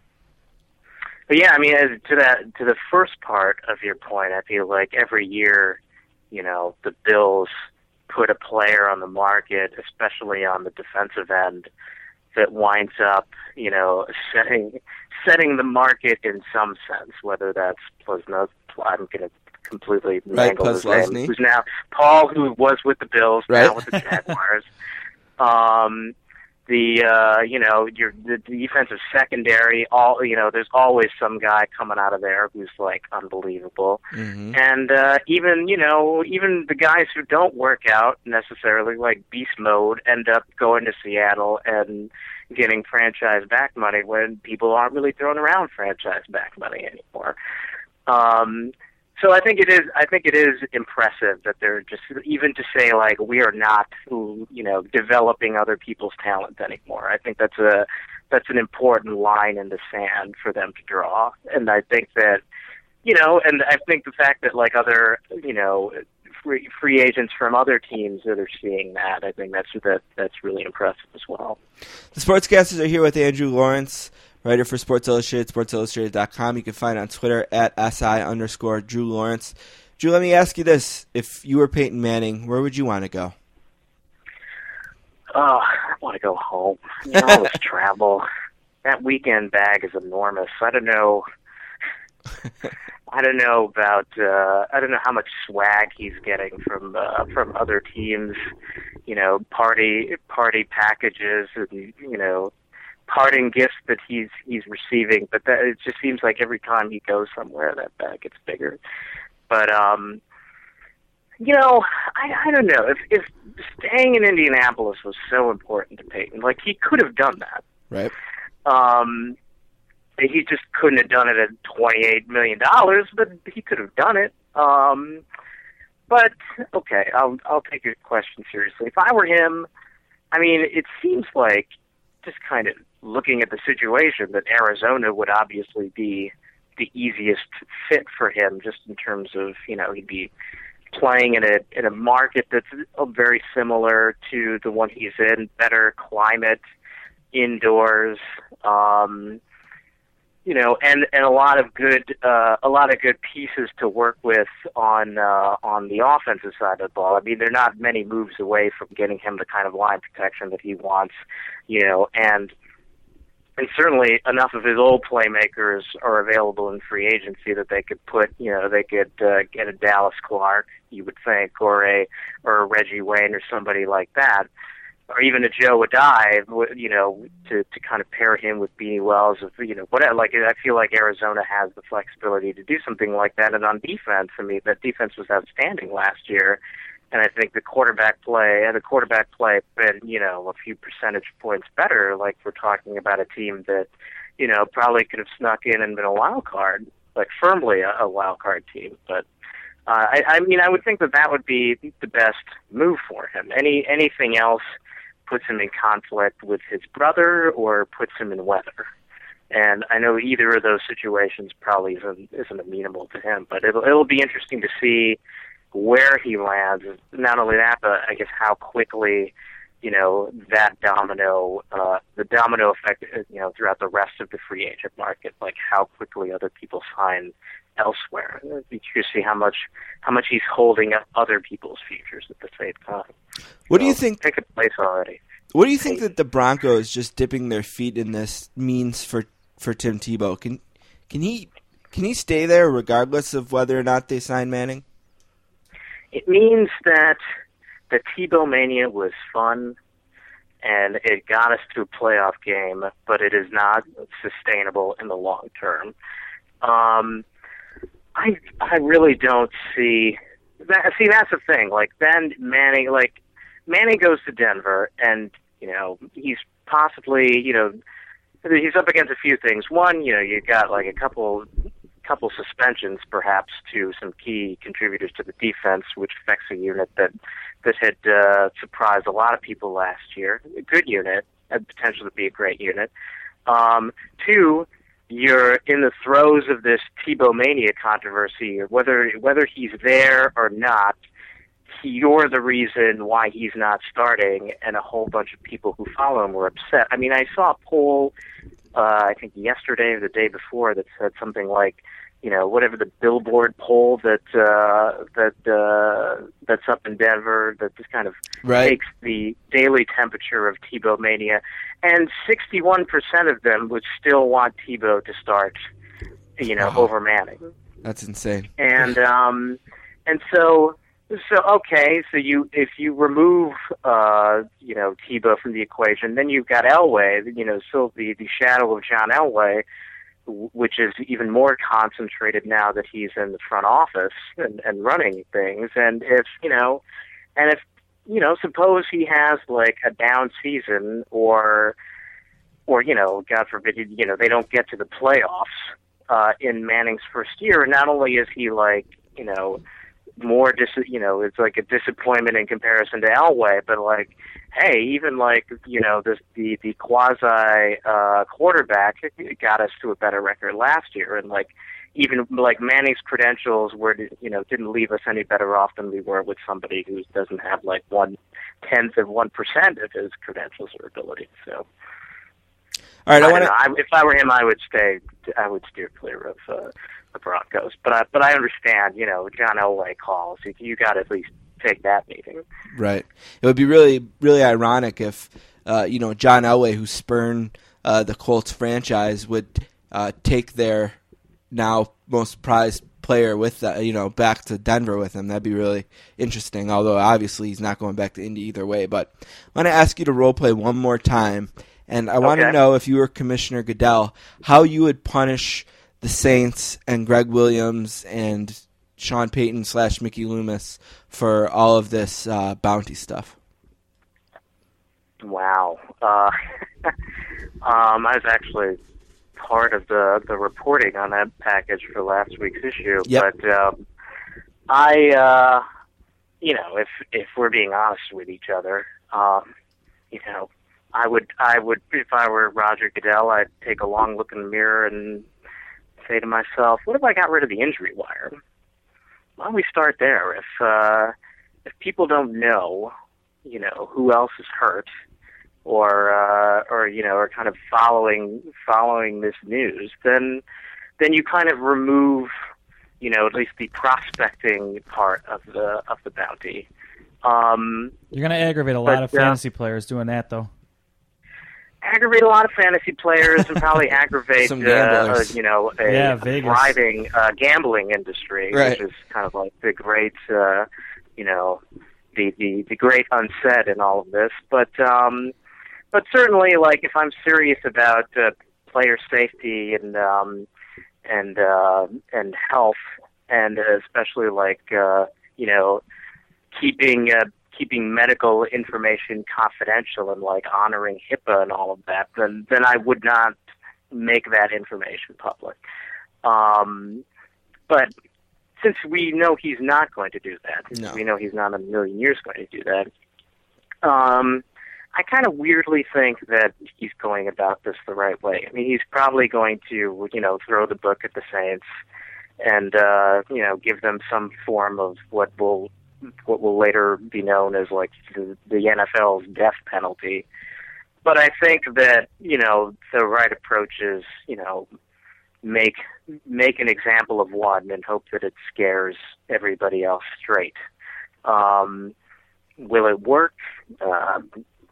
I don't know. I'm sure that somebody else will find loophole around it. But I mean, I guess it's tough to put myself in his shoes because I disagree with him making a league case out of it. I think that, I see his point about, intentionally trying to injure, your peers, but like Warren Sapp, I don't have any problem with the concept of gas money. Like, just, I'm around, in my kind of daily course of covering an NFL team, on the days when that happens, around the NFL, like, the limited contact that I have with an NFL practice is like kind of boring and tedious enough for me to know that the actual thing, like 99% of what I'm experiencing, must just be totally like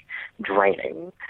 And, even with all of the, the rousing, locker room speeches and, hype circle scrums that go on before a game, when all of that fades and even the crowd noise fades away, I know that, and my energy level maybe dies down a bit. If some guy whispers into my ear right before I put a helmet on that, hey, don't forget about that $200 I got on a tackle inside of 15, like bang, like the fire's back on, I'm into it.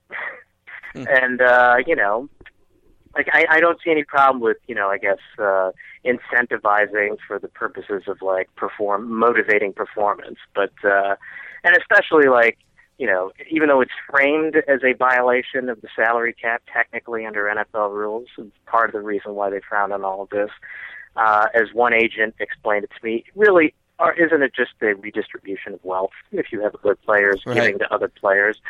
And,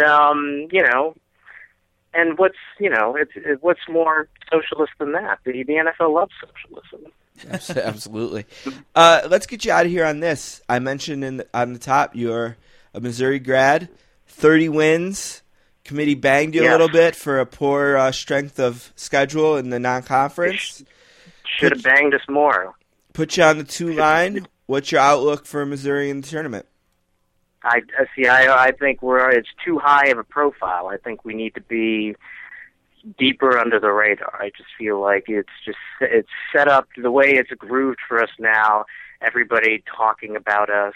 We got a button on the CBS set, over the analysts. People putting us in the Final Four, in their Final Four brackets. I just feel like it's just grooving a little too much for a first round upset, so everybody can throw up their hands and say, "Boy, that Mizzou sure was snake oil, weren't they?" I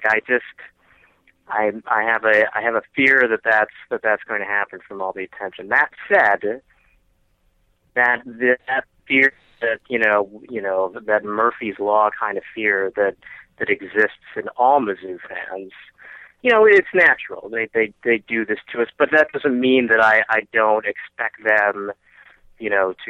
If they play their game and the right stars, like Marcus Denman in particular, they're just dead-eyed, marksman closer, get hot, that they should be able to do a lot of damage and get to Denver, and cut down some nice victories in the process. So we'll see. It'll be interesting. I will definitely be watching, with about half of my fingernails left. Well, I think the last time they were going to be this much of a factor in the tournament, I believe they lost to Oklahoma in the Elite Eight, right? Was that the last? Yes. That was the last really good team. And Indiana ended up. Yeah. That was Maryland's year, right? Maryland won the national championship that year, I think. Right, and even a few years ago, West Virginia. I mean, it's just been ever since we kind of snuck under the radar a couple of years ago, got all the way to the Elite Eight. There's been a bullseye on us, so, and now it's just gotten bigger with all of the attention around us. So, I apologize for that buzzer. I guess there's somebody here that I'm not expecting. All right, well, we'll let you go and answer the door. Thank you very much for your time today. Good luck to Missouri, and hopefully we can do it again soon sometime. That's great, man. Thanks for having me. Thanks, Andrew.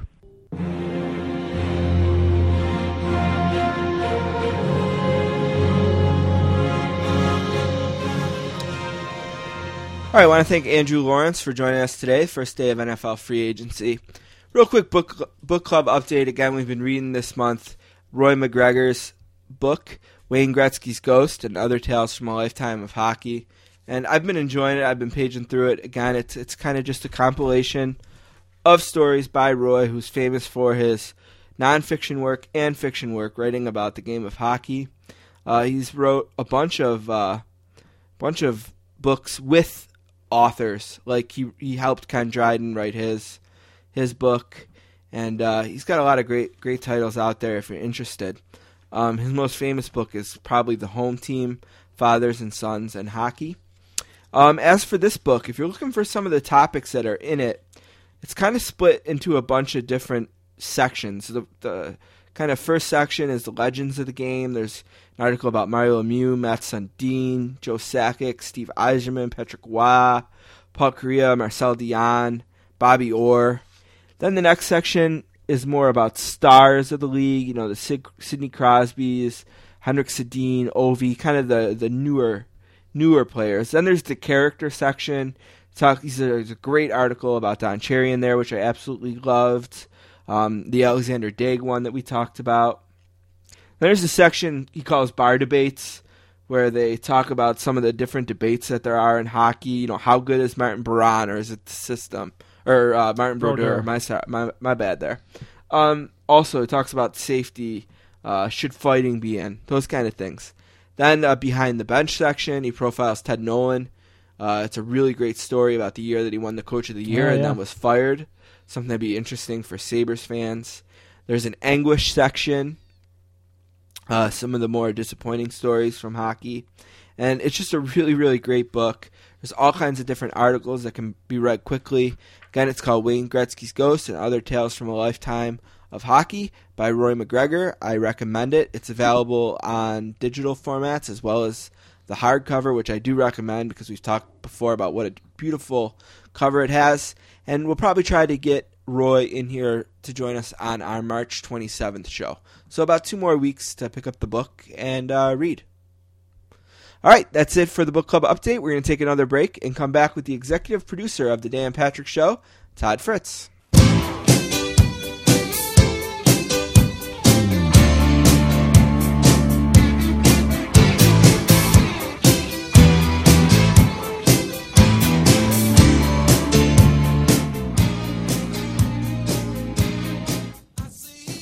Our next guest is from Brooklyn, New York, and is a graduate of New York University.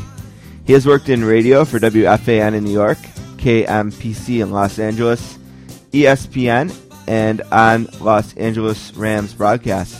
Today he is a member of the Danettes, working as the executive producer of the world-famous Dan Patrick Show. He is the occasional host of the Dan Patrick wrap-up show called The Box Score.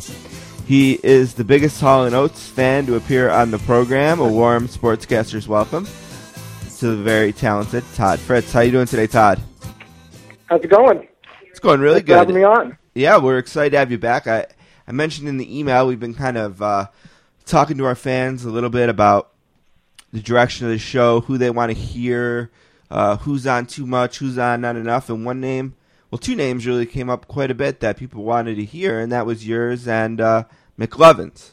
Well, I appreciate that. It's good to be back on with you guys. So we had to reach out, and it's an interesting time for you, I'm sure, because your Broncos are in the news, and I'm curious, what would you like Peyton? Would you like to stick with? I don't want to see Tebow go. I'm hoping that they can. You're hearing reports that if the Broncos happen to get to Manning, that they would maybe be trading Tebow, send him packing. I'm hoping we can get the best of both worlds, and that Manning would sign with Denver, and they could still find a place for Tebow, and he'd be willing to also stick around and get some tutelage from Peyton and have them both there. That would be ideal for me. I would love to see them both working together. I don't know how feasible that is. They've already got billboards I've seen, I guess, in Denver. Who do you want, Manning or Tebow? So it's kind of wild after all the Tebowing and all the craze with number 15 that all of a sudden we're thinking about showing him the door for number 18. So it'll be very curious to see how things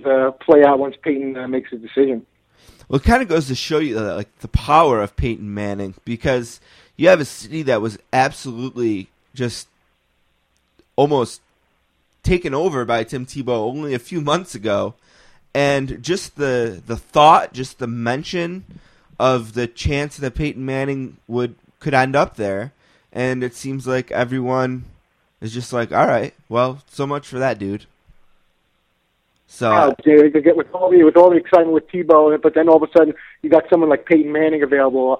Hopefully Tim's not taking it too personally and can understand why everybody's all of a sudden wearing orange and blue, jumping on the Manning bandwagon and the prospect of getting Peyton and what that could mean to the city and the team. I don't know if the roster's strong enough where that if Peyton Manning signs with Denver that guarantees them a Super Bowl berth or even anything close to it. So I wouldn't get too excited. We don't even know if he's going to Denver yet, and if he does, I'm not sold that means that they're going as far as some people may think they're going. Plus, with his neck surgeries and everything, I'm still concerned about what would happen there. We're not sure how he can handle certain hits. It's one thing to throw the ball and have some cameras on you while you're practicing at Duke, but it's a whole other thing in a game situation when you're getting knocked around. So I'm curious. I'm not going to get too excited yet, but I would love to see Peyton Manning in a Bronco uniform. You kind of mentioned something that surprised me, and that's that there's like 4 or 5 owners out there who are saying they're going to do anything it takes to get Peyton Manning. But are you as surprised as I am that nobody wants him to come down and throw first?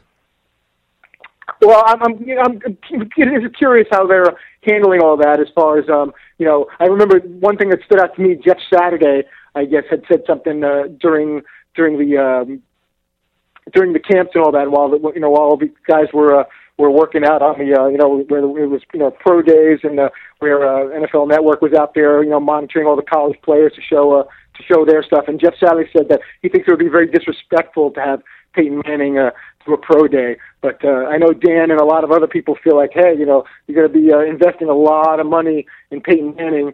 He should be, and it sounds like he would be willing to throw for teams and check out, see if he still has enough there in the tank, as he's approaching, I guess, his 36th birthday. Yeah, I mean, if you're laying like $20 to $28 million down on a guy, I don't know that it's disrespectful Absolutely. To ask him to throw a couple footballs. I mean? I think that's the least they can do. I can understand Jeff Saturday, protecting his teammates, for lack of a better word, and wanting to show his support and feeling like he's accomplished so much. How do you ask Peyton Manning to have a pro day?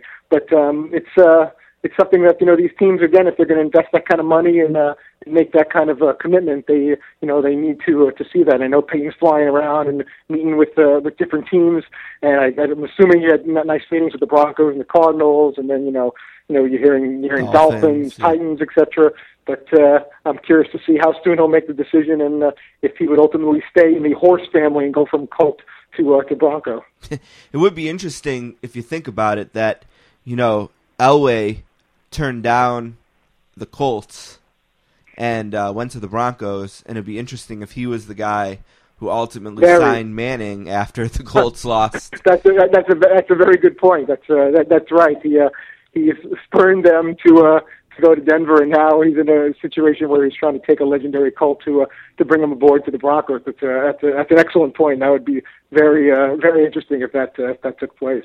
I've been getting a little bit of grief from some of the listeners recently about, I'm a Saints fan. I live in Buffalo, New York, and a lot of people have been questioning me. How did you become a Saints fan? People are really interested in things like that. So I bet people are wondering how a guy from Brooklyn became such a big Broncos fan. Yeah, I started following them like in 1977. I just fell in love with the uniform, with the helmets, with the horse and the smoke coming out of the nose of the horse. I was like 7, 8 years old. They were getting ready to play the Cowboys in Super Bowl 12, which they ended up losing, unfortunately, to in New Orleans on January 15th, 1978. I remember 27-10. So that was a tough loss to the Orange Crush to the Doomsday Defense. But just the whole Orange Crush mystique, I remember reading like in the New York Post and New York Daily News different features, and I liked the jerseys and the helmets and the players, and I just decided, this is going to be my team. I'm going to be a Bronco fan. What when you look back on since 1978, obviously a couple Super Bowl wins in there. What are some of your greatest memories as a Broncos fan? The first thing that comes to mind is the drive, that 98-yard drive from inside their own 2 in Cleveland, just down 2013, to see them pull that off in the pass to Mark Jackson, and then Rich Carlos kicks the field goal in overtime to win. And then the next year in Denver against those same Browns, the fumble, Jeremiah Castile recovers it. Ernest Biner fumbles. Felt bad for him, but those amazing 2 years in a row to go to the Super Bowl. But it was still before they finally beat the Packers and Falcons back-to-back, seeing them get blown out against the Giants 39-20, and then the next year to the Redskins 42-10, and 2 years later 55-10 to the 49ers. Those were very, very difficult to take. Yeah, we know all about that here in Buffalo. Difficult Super Bowl Sundays. Exactly. Four Super Bowls in a row. Right. You guys can definitely, unfortunately, relate to that. Yeah, and they got progressively worse as they went on, too. Very frustrating. I mentioned, you're the executive producer of the Dan Patrick Show, and you guys are also doing the after show, which is now on DirecTV as well. How have things been going with the after show? I know last time I talked to either you or Andrew, there was a little bit of trepidation about being on TV without Dan. How are things going, and how do you think the kind of evolution of the show has been? I think they're going great. We're we're enjoying it. Casey Garrity, who hosts the show, is doing a really good job. We all get a chance to air out things, things that happen on the show, good, bad, or indifferent. And I think it's a really good look for people to see, some behind the scenes stuff with the show, what's going on in our minds. You get a little taste of it in the box at the top of each hour during the show, but a full half-hour show with all the producers, looking back on moments and bringing back certain audio or video from the show, things that got a little wacky, how we handled certain situations. I think provides really good insight for the listeners and the viewers to see what's going on, and hopefully everybody's enjoying that kind of behind-the-scenes look, taking a look at what we're all thinking and doing, and things that you might not have caught the first time around, we get to look back on and discuss in more detail with the box score.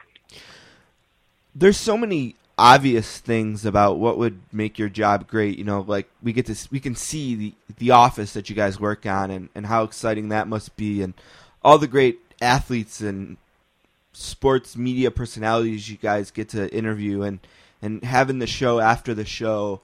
But what is something that maybe isn't so obvious that makes working for the Dan Patrick Show so great? That we're so appreciated, and we have a lot of input into what we're going to do.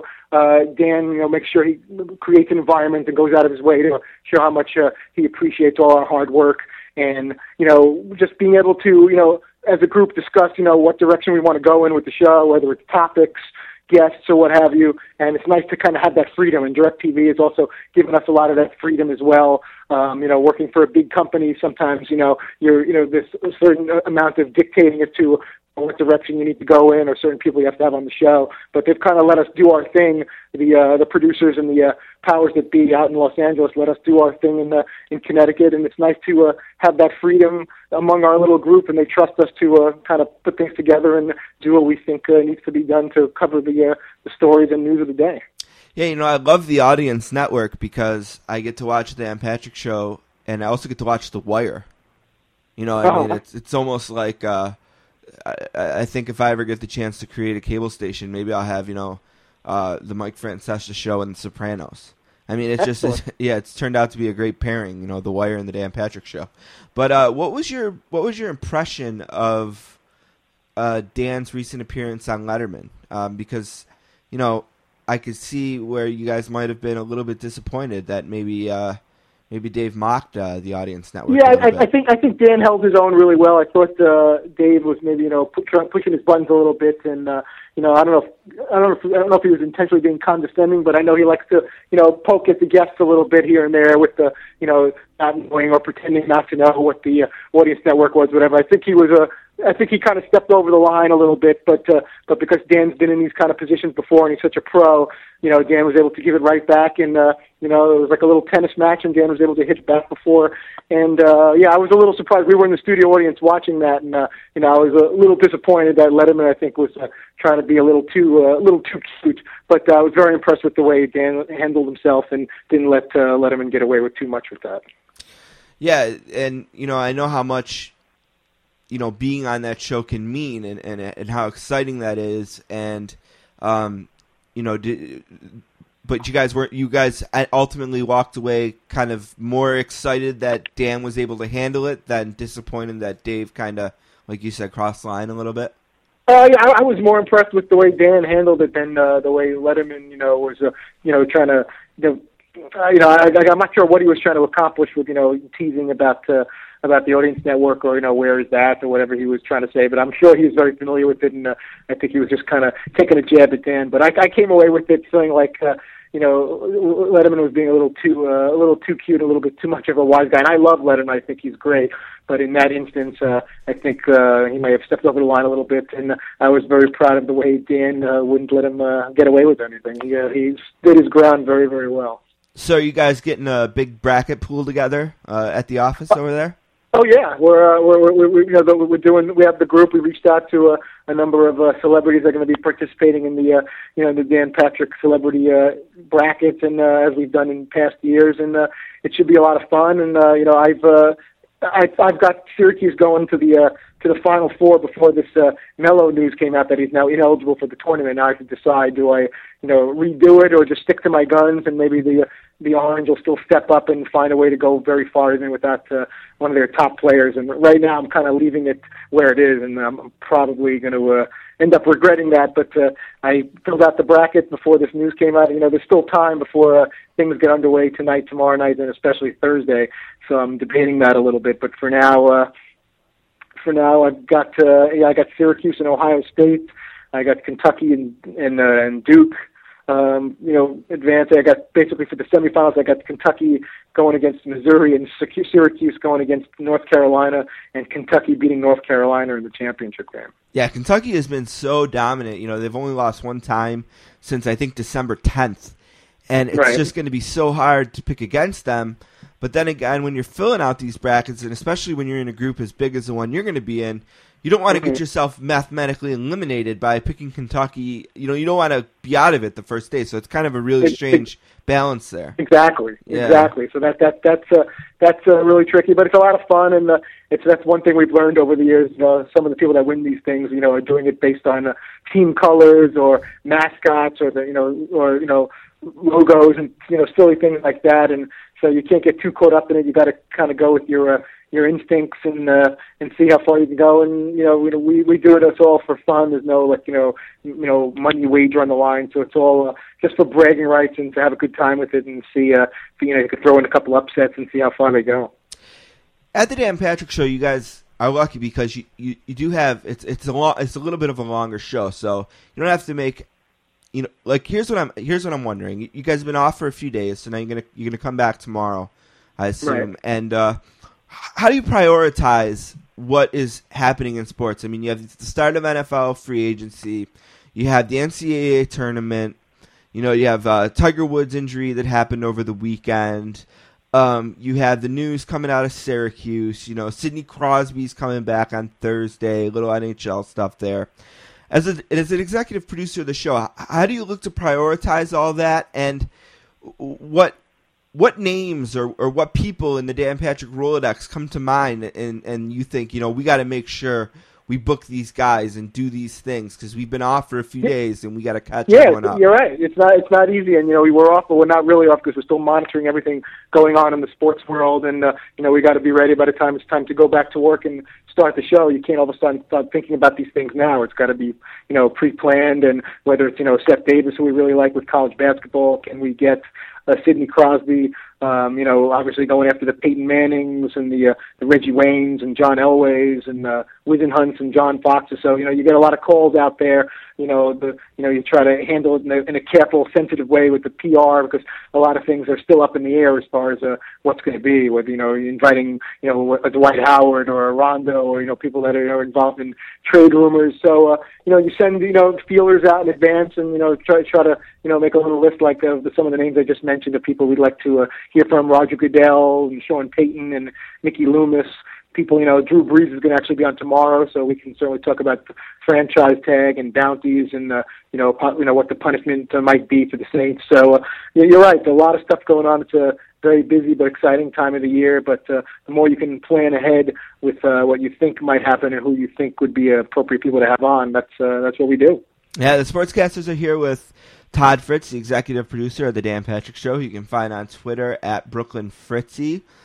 A couple more minutes with you here. We're going to let you go. I know you're having a good day with the family, spending some time away from the show.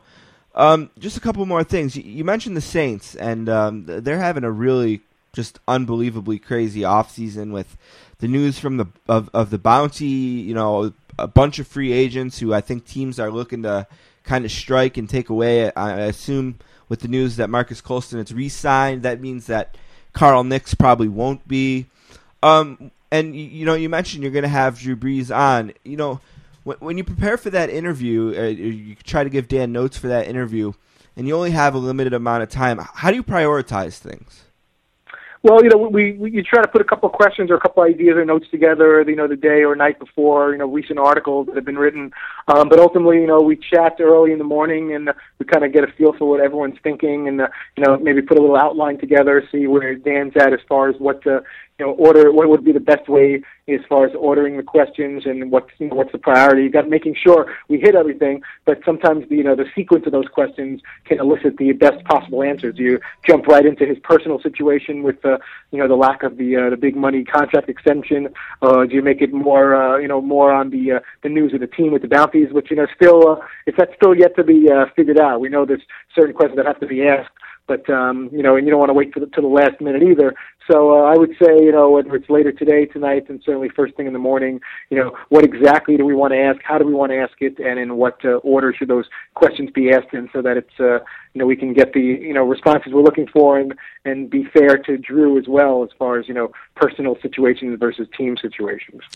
Let me put the commissioner hat on you for a second and let's Sure. pretend that you're Commissioner Goodell. What do you think would be the appropriate punishment to lay on the Saints for this bounty issue? It's tough, I know, especially with with the concussion sensitivity and and with this bounty stuff, which makes it really bad. I think the commissioner has to come down hard, and whether he wants to or not, he's basically in a situation where I guess he's got to make an example out of the Saints and rule with an iron hand and just make it very clear to other teams that this won't be tolerated. So I'm assuming there'll be draft picks lost. I'm not sure what kind of dollar figures involved. I would be shocked if Greg Williams wasn't suspended for a number of games. I know he's with the Rams now. Right. I don't know how many games they'll expect him to miss. What I don't think as far as Mickey Loomis, Sean Payton, Tom Benson, I think they'll be. To me, I'm thinking it's going to be more of a monetary thing and a draft pick thing. I don't know if they're going to be forced to sit out games. I am very curious to see how Roger Goodell is going to handle it. And as I was reading articles and the story first broke, I was wondering if they were going to kick Greg Williams out of the league altogether. I don't think Right. they're going to go that harsh. But I'm very curious specifically with Greg Williams what they do with him, especially now being with the Rams, how this situation with the Saints and what he may or may not have done with former teams like the Bills and Redskins, how this is going to follow him and affect the Rams organization. Do you think when Commissioner Goodell makes his decision that he has to look at the precedent that he set for the Spygate issue, which was a competitive issue? Do you think? Yeah, I don't know how much he's going to look at that. That was actually one of our poll questions not too long ago, which is worse, bounties or Spygate, cheating or having a bounty. I'm sure he's going to factor all those things in. I don't know exactly how he's going to, crunch the numbers or put, one against the other as far as weighing those two. But I think it's going to be more of just the whole bounty thing and the extra sensitivity about player safety with concussions that is going to play a big factor in how he's going to make his final decision and just how severe the penalty should be to make it clear and under no circumstances that make it very, very clear to the league and to the teams and players and executives going forward. Under no circumstances can anything like this be tolerated going forward in the future. All right, it's the Sportscasters once again with Todd Fritz, the executive producer of the Dan Patrick Show, who you can find on Twitter at Brooklyn Fritzy. Before I let you go, why don't you just lay it all out for us? Where can we watch the show? Where can we find you? All those kinds of things. Anything you want to plug, put it out there, just in case some of my listeners have been under a rock. Yeah, we're on DirecTV, on the Audience Network. We're on 270 radio stations around the country and growing. All the Fox Sports regional channels, MSG Plus, Root Sports. So we've got it all covered. If you go to danpatrick.com, you'll get a further list of different radio stations. We're on XM. So there's just so many different platforms which we're so excited about, and with obviously with DirecTV under their umbrella between radio, TV, and podcast, and on the internet. So we're continuing to grow, and we're particularly proud of the fact that we're not too far away from hitting the big 300 mark as far as radio affiliates. And now, can we play with you in the bracket pool, or is it just something we can follow along with? I believe it's something you could follow, but I believe there's also a link at danpatrick.com where everybody can fill out brackets as well. I know, again, we're doing this celebrity bracket pool with Dan and the Danettes and some of the regulars that have been on our show, some of the celeb types. But if you go to danpatrick.com, you'll get more information and also be able to see what we're doing throughout March Madness. All right, thanks, Todd. It is our pleasure. Thanks for having me on. Yeah, thanks, buddy.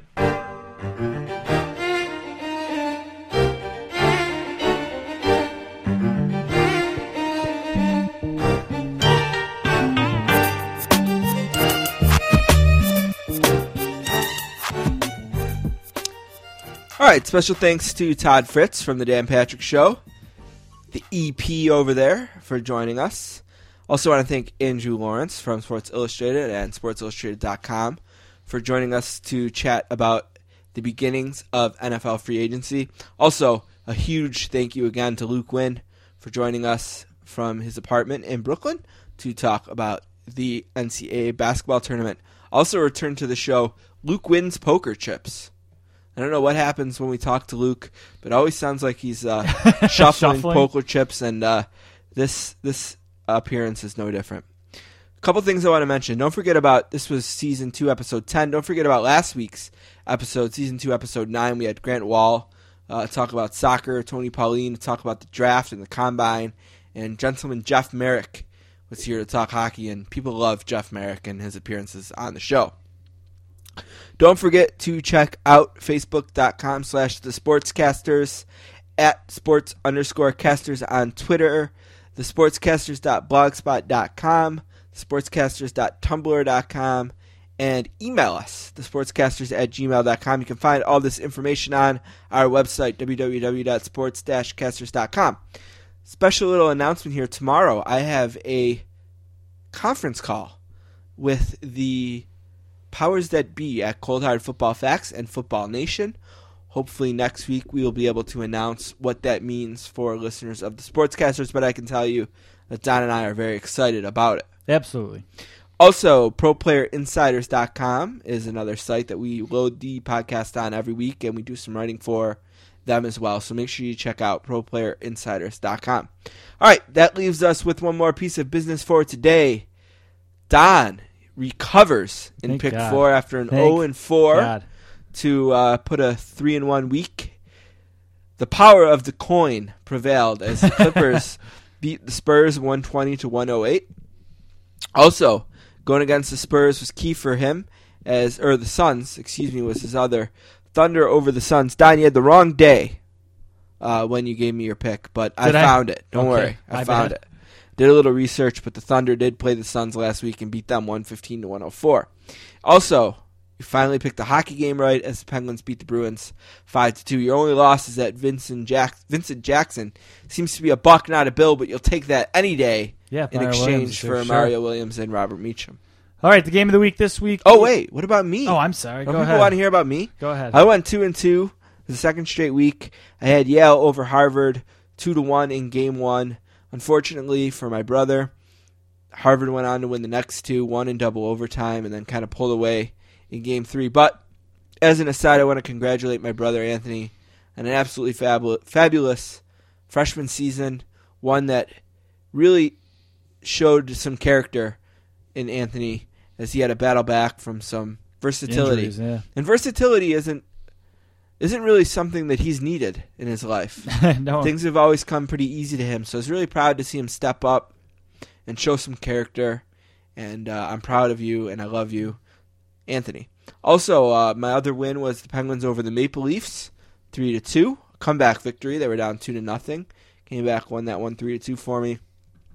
I had the Spurs over the Clippers. That didn't work out. I thought that Greg Williams would be suspended by now. Still hasn't been. The game of the week, as I started to say earlier, is number 5 Vanderbilt versus Harvard. There's always one or two of the 12 teams that end up beating a 5. I didn't think it would be this one, so I'm going to take Vandy. That's Thursday afternoon, 4:40 on TNT. Yeah, when picking the game of the week this week, I knew I wanted to pick a game from the tournament. And what's cool about it is, like you said, it seems like a 12 always beats a 5. Also, we have two really interesting teams. Vanderbilt just won the SEC tournament, beating number 1 Kentucky. First time Kentucky had a loss since December 10th. And Harvard is playing in the NCAA tournament for the first time in over 50 years. Yeah. So it's a really interesting matchup. You think that Vanderbilt is going to do it. I think Vanderbilt's worn out from making that run through the conference tournament. The Ivy League doesn't have one. So Harvard didn't have to play a conference tournament. I think Harvard's a fresher team. I think that they're going to be excited to play their first game in the NCAA tournament in a long time. And I don't think they're going to be ready for the experience to end after that first game. So I'm going to go against you again, Don. I'm going to take number 12 Harvard. That's an East Region game. As Don said, it's Thursday afternoon at 4:40 on TNT. My worldwide leader pick is I'm going to stick with the hockey. I finally got one last week, and I'm going to actually keep riding the Penguins. They're playing Sunday again at 12:30 against the Flyers. Believe it or not, Penguins-Flyers on a Sunday on NBC. Ooh, that went off the board. Yeah, the Penguins currently are sitting on a 9-game win streak. That's without Crosby. Crosby's going to be back on Thursday, so he'll have his legs under him by Sunday, and something of a rivalry interstate game. I don't see the Pens losing, so give me the Penguins even on the road. All right, I'm going to stick with the NCAA basketball tournament. Really, I could pick any game because of the great decision by CBS to broadcast all of the games in the tournament on one of their family of networks. Even stations like True TV, TBS, TNT, and CBS are the stations the tournament will air. It's a South Region game. I'm going to pick number 8 Iowa State over number 9 Connecticut. Game's Thursday, March 14th at 9:20 on TBS. Here's the thing. Everyone you listen to is talking about this great third-round matchup between Kentucky and Connecticut. But Connecticut is an underdog against Iowa State. They're the 9. Iowa State's the 8. Everyone is overlooking Iowa State. Yeah. I think Connecticut's a mess. They've been a mess all season.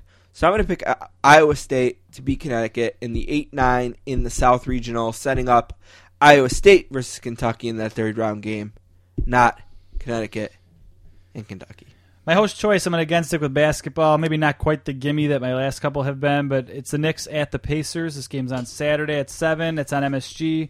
I guess if you're a Knicks fan lately, maybe you think this is a gimme game because the Knicks haven't beaten anybody. They've actually lost 6 straight. And I don't remember what my over-under was at the beginning of the year, but I actually did watch some basketball last night because it was after the Sabres game. So I watched about an hour or so of Knicks Bulls. And Carmelo Anthony looks like a guy who's frustrated. He looks like a guy who either wants to or at the very best wouldn't mind being traded. And he seems to have checked out a little bit. He's getting angry at his teammates and stuff. So give me the Pacers over the Knicks Saturday at 7.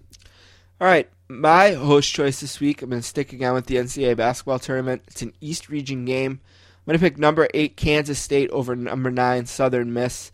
It's Thursday, March 14th at 12:40 on True TV. Anytime I can pick a Big 12 school over a mid-major with a coach that I really respect and admire, I'm going to do it. So I'm going to pick Kansas State, and they're going to figure into my bold prediction as well. But I'm going to pick Kansas State over number 9 Southern Miss. Thursday, March 14th at 12:40 on True TV, one of the first NCAA tournament games. All right, my bold prediction this week is, as we mentioned earlier, usually number 12 manages to beat out a number 5 for an upset. I'm going to take Virginia Commonwealth, the Rams, to beat out Wichita State. Who do you know what their team name is? Wichita State, I think it's Pirates. No, It's the Shockers. Which is Come on. No, it is actually the Wichita State Shockers. Is their symbol, two fingers and then a finger down? And if it is, the picture they're showing has guys with like the number 1 finger, not the inappropriate shocker fingers. Oh my God! But yeah, they're gonna the Shockers will get shocked. That's the headline. They are a 6.5-point favorite. So VCU shocks the Shockers. Maybe this isn't the boldest of predictions, but I'm going to say that Virginia Commonwealth, a Final Four team from last year, beats out the Shockers. First 4 to Final Four last year. My bold prediction, maybe a little less bold today, but I promise I did it yesterday. Syracuse will not make the Sweet 16. I think that Kansas State will upset them in the round of 32 or the third round, either way. But I think it's just been too much for Syracuse off the court to make a serious deep run into the NCAAs. You got a champion, Don? I guess. What's your Final Four? Who's your champion? Don, college basketball expert. Here, you tell me yours first because I closed my bracket. All right, well, I have Kentucky in the one region. I have Florida State in another. I have North Carolina. And I have Missouri. And then I have Kentucky defeating North Carolina. My limited knowledge of college basketball being what it is, I know upsets happen and seldomly do all the ones make it in or anything.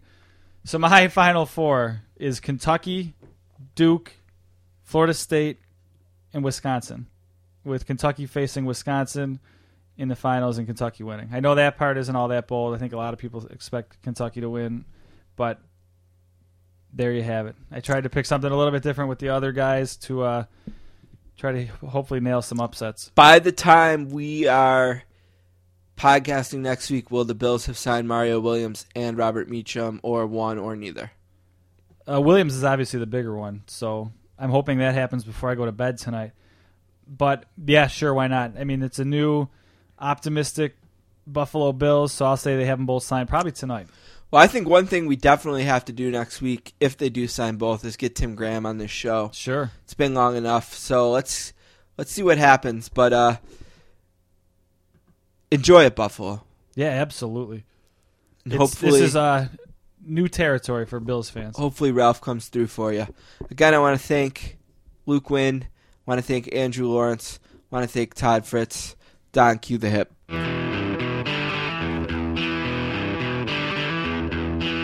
All right.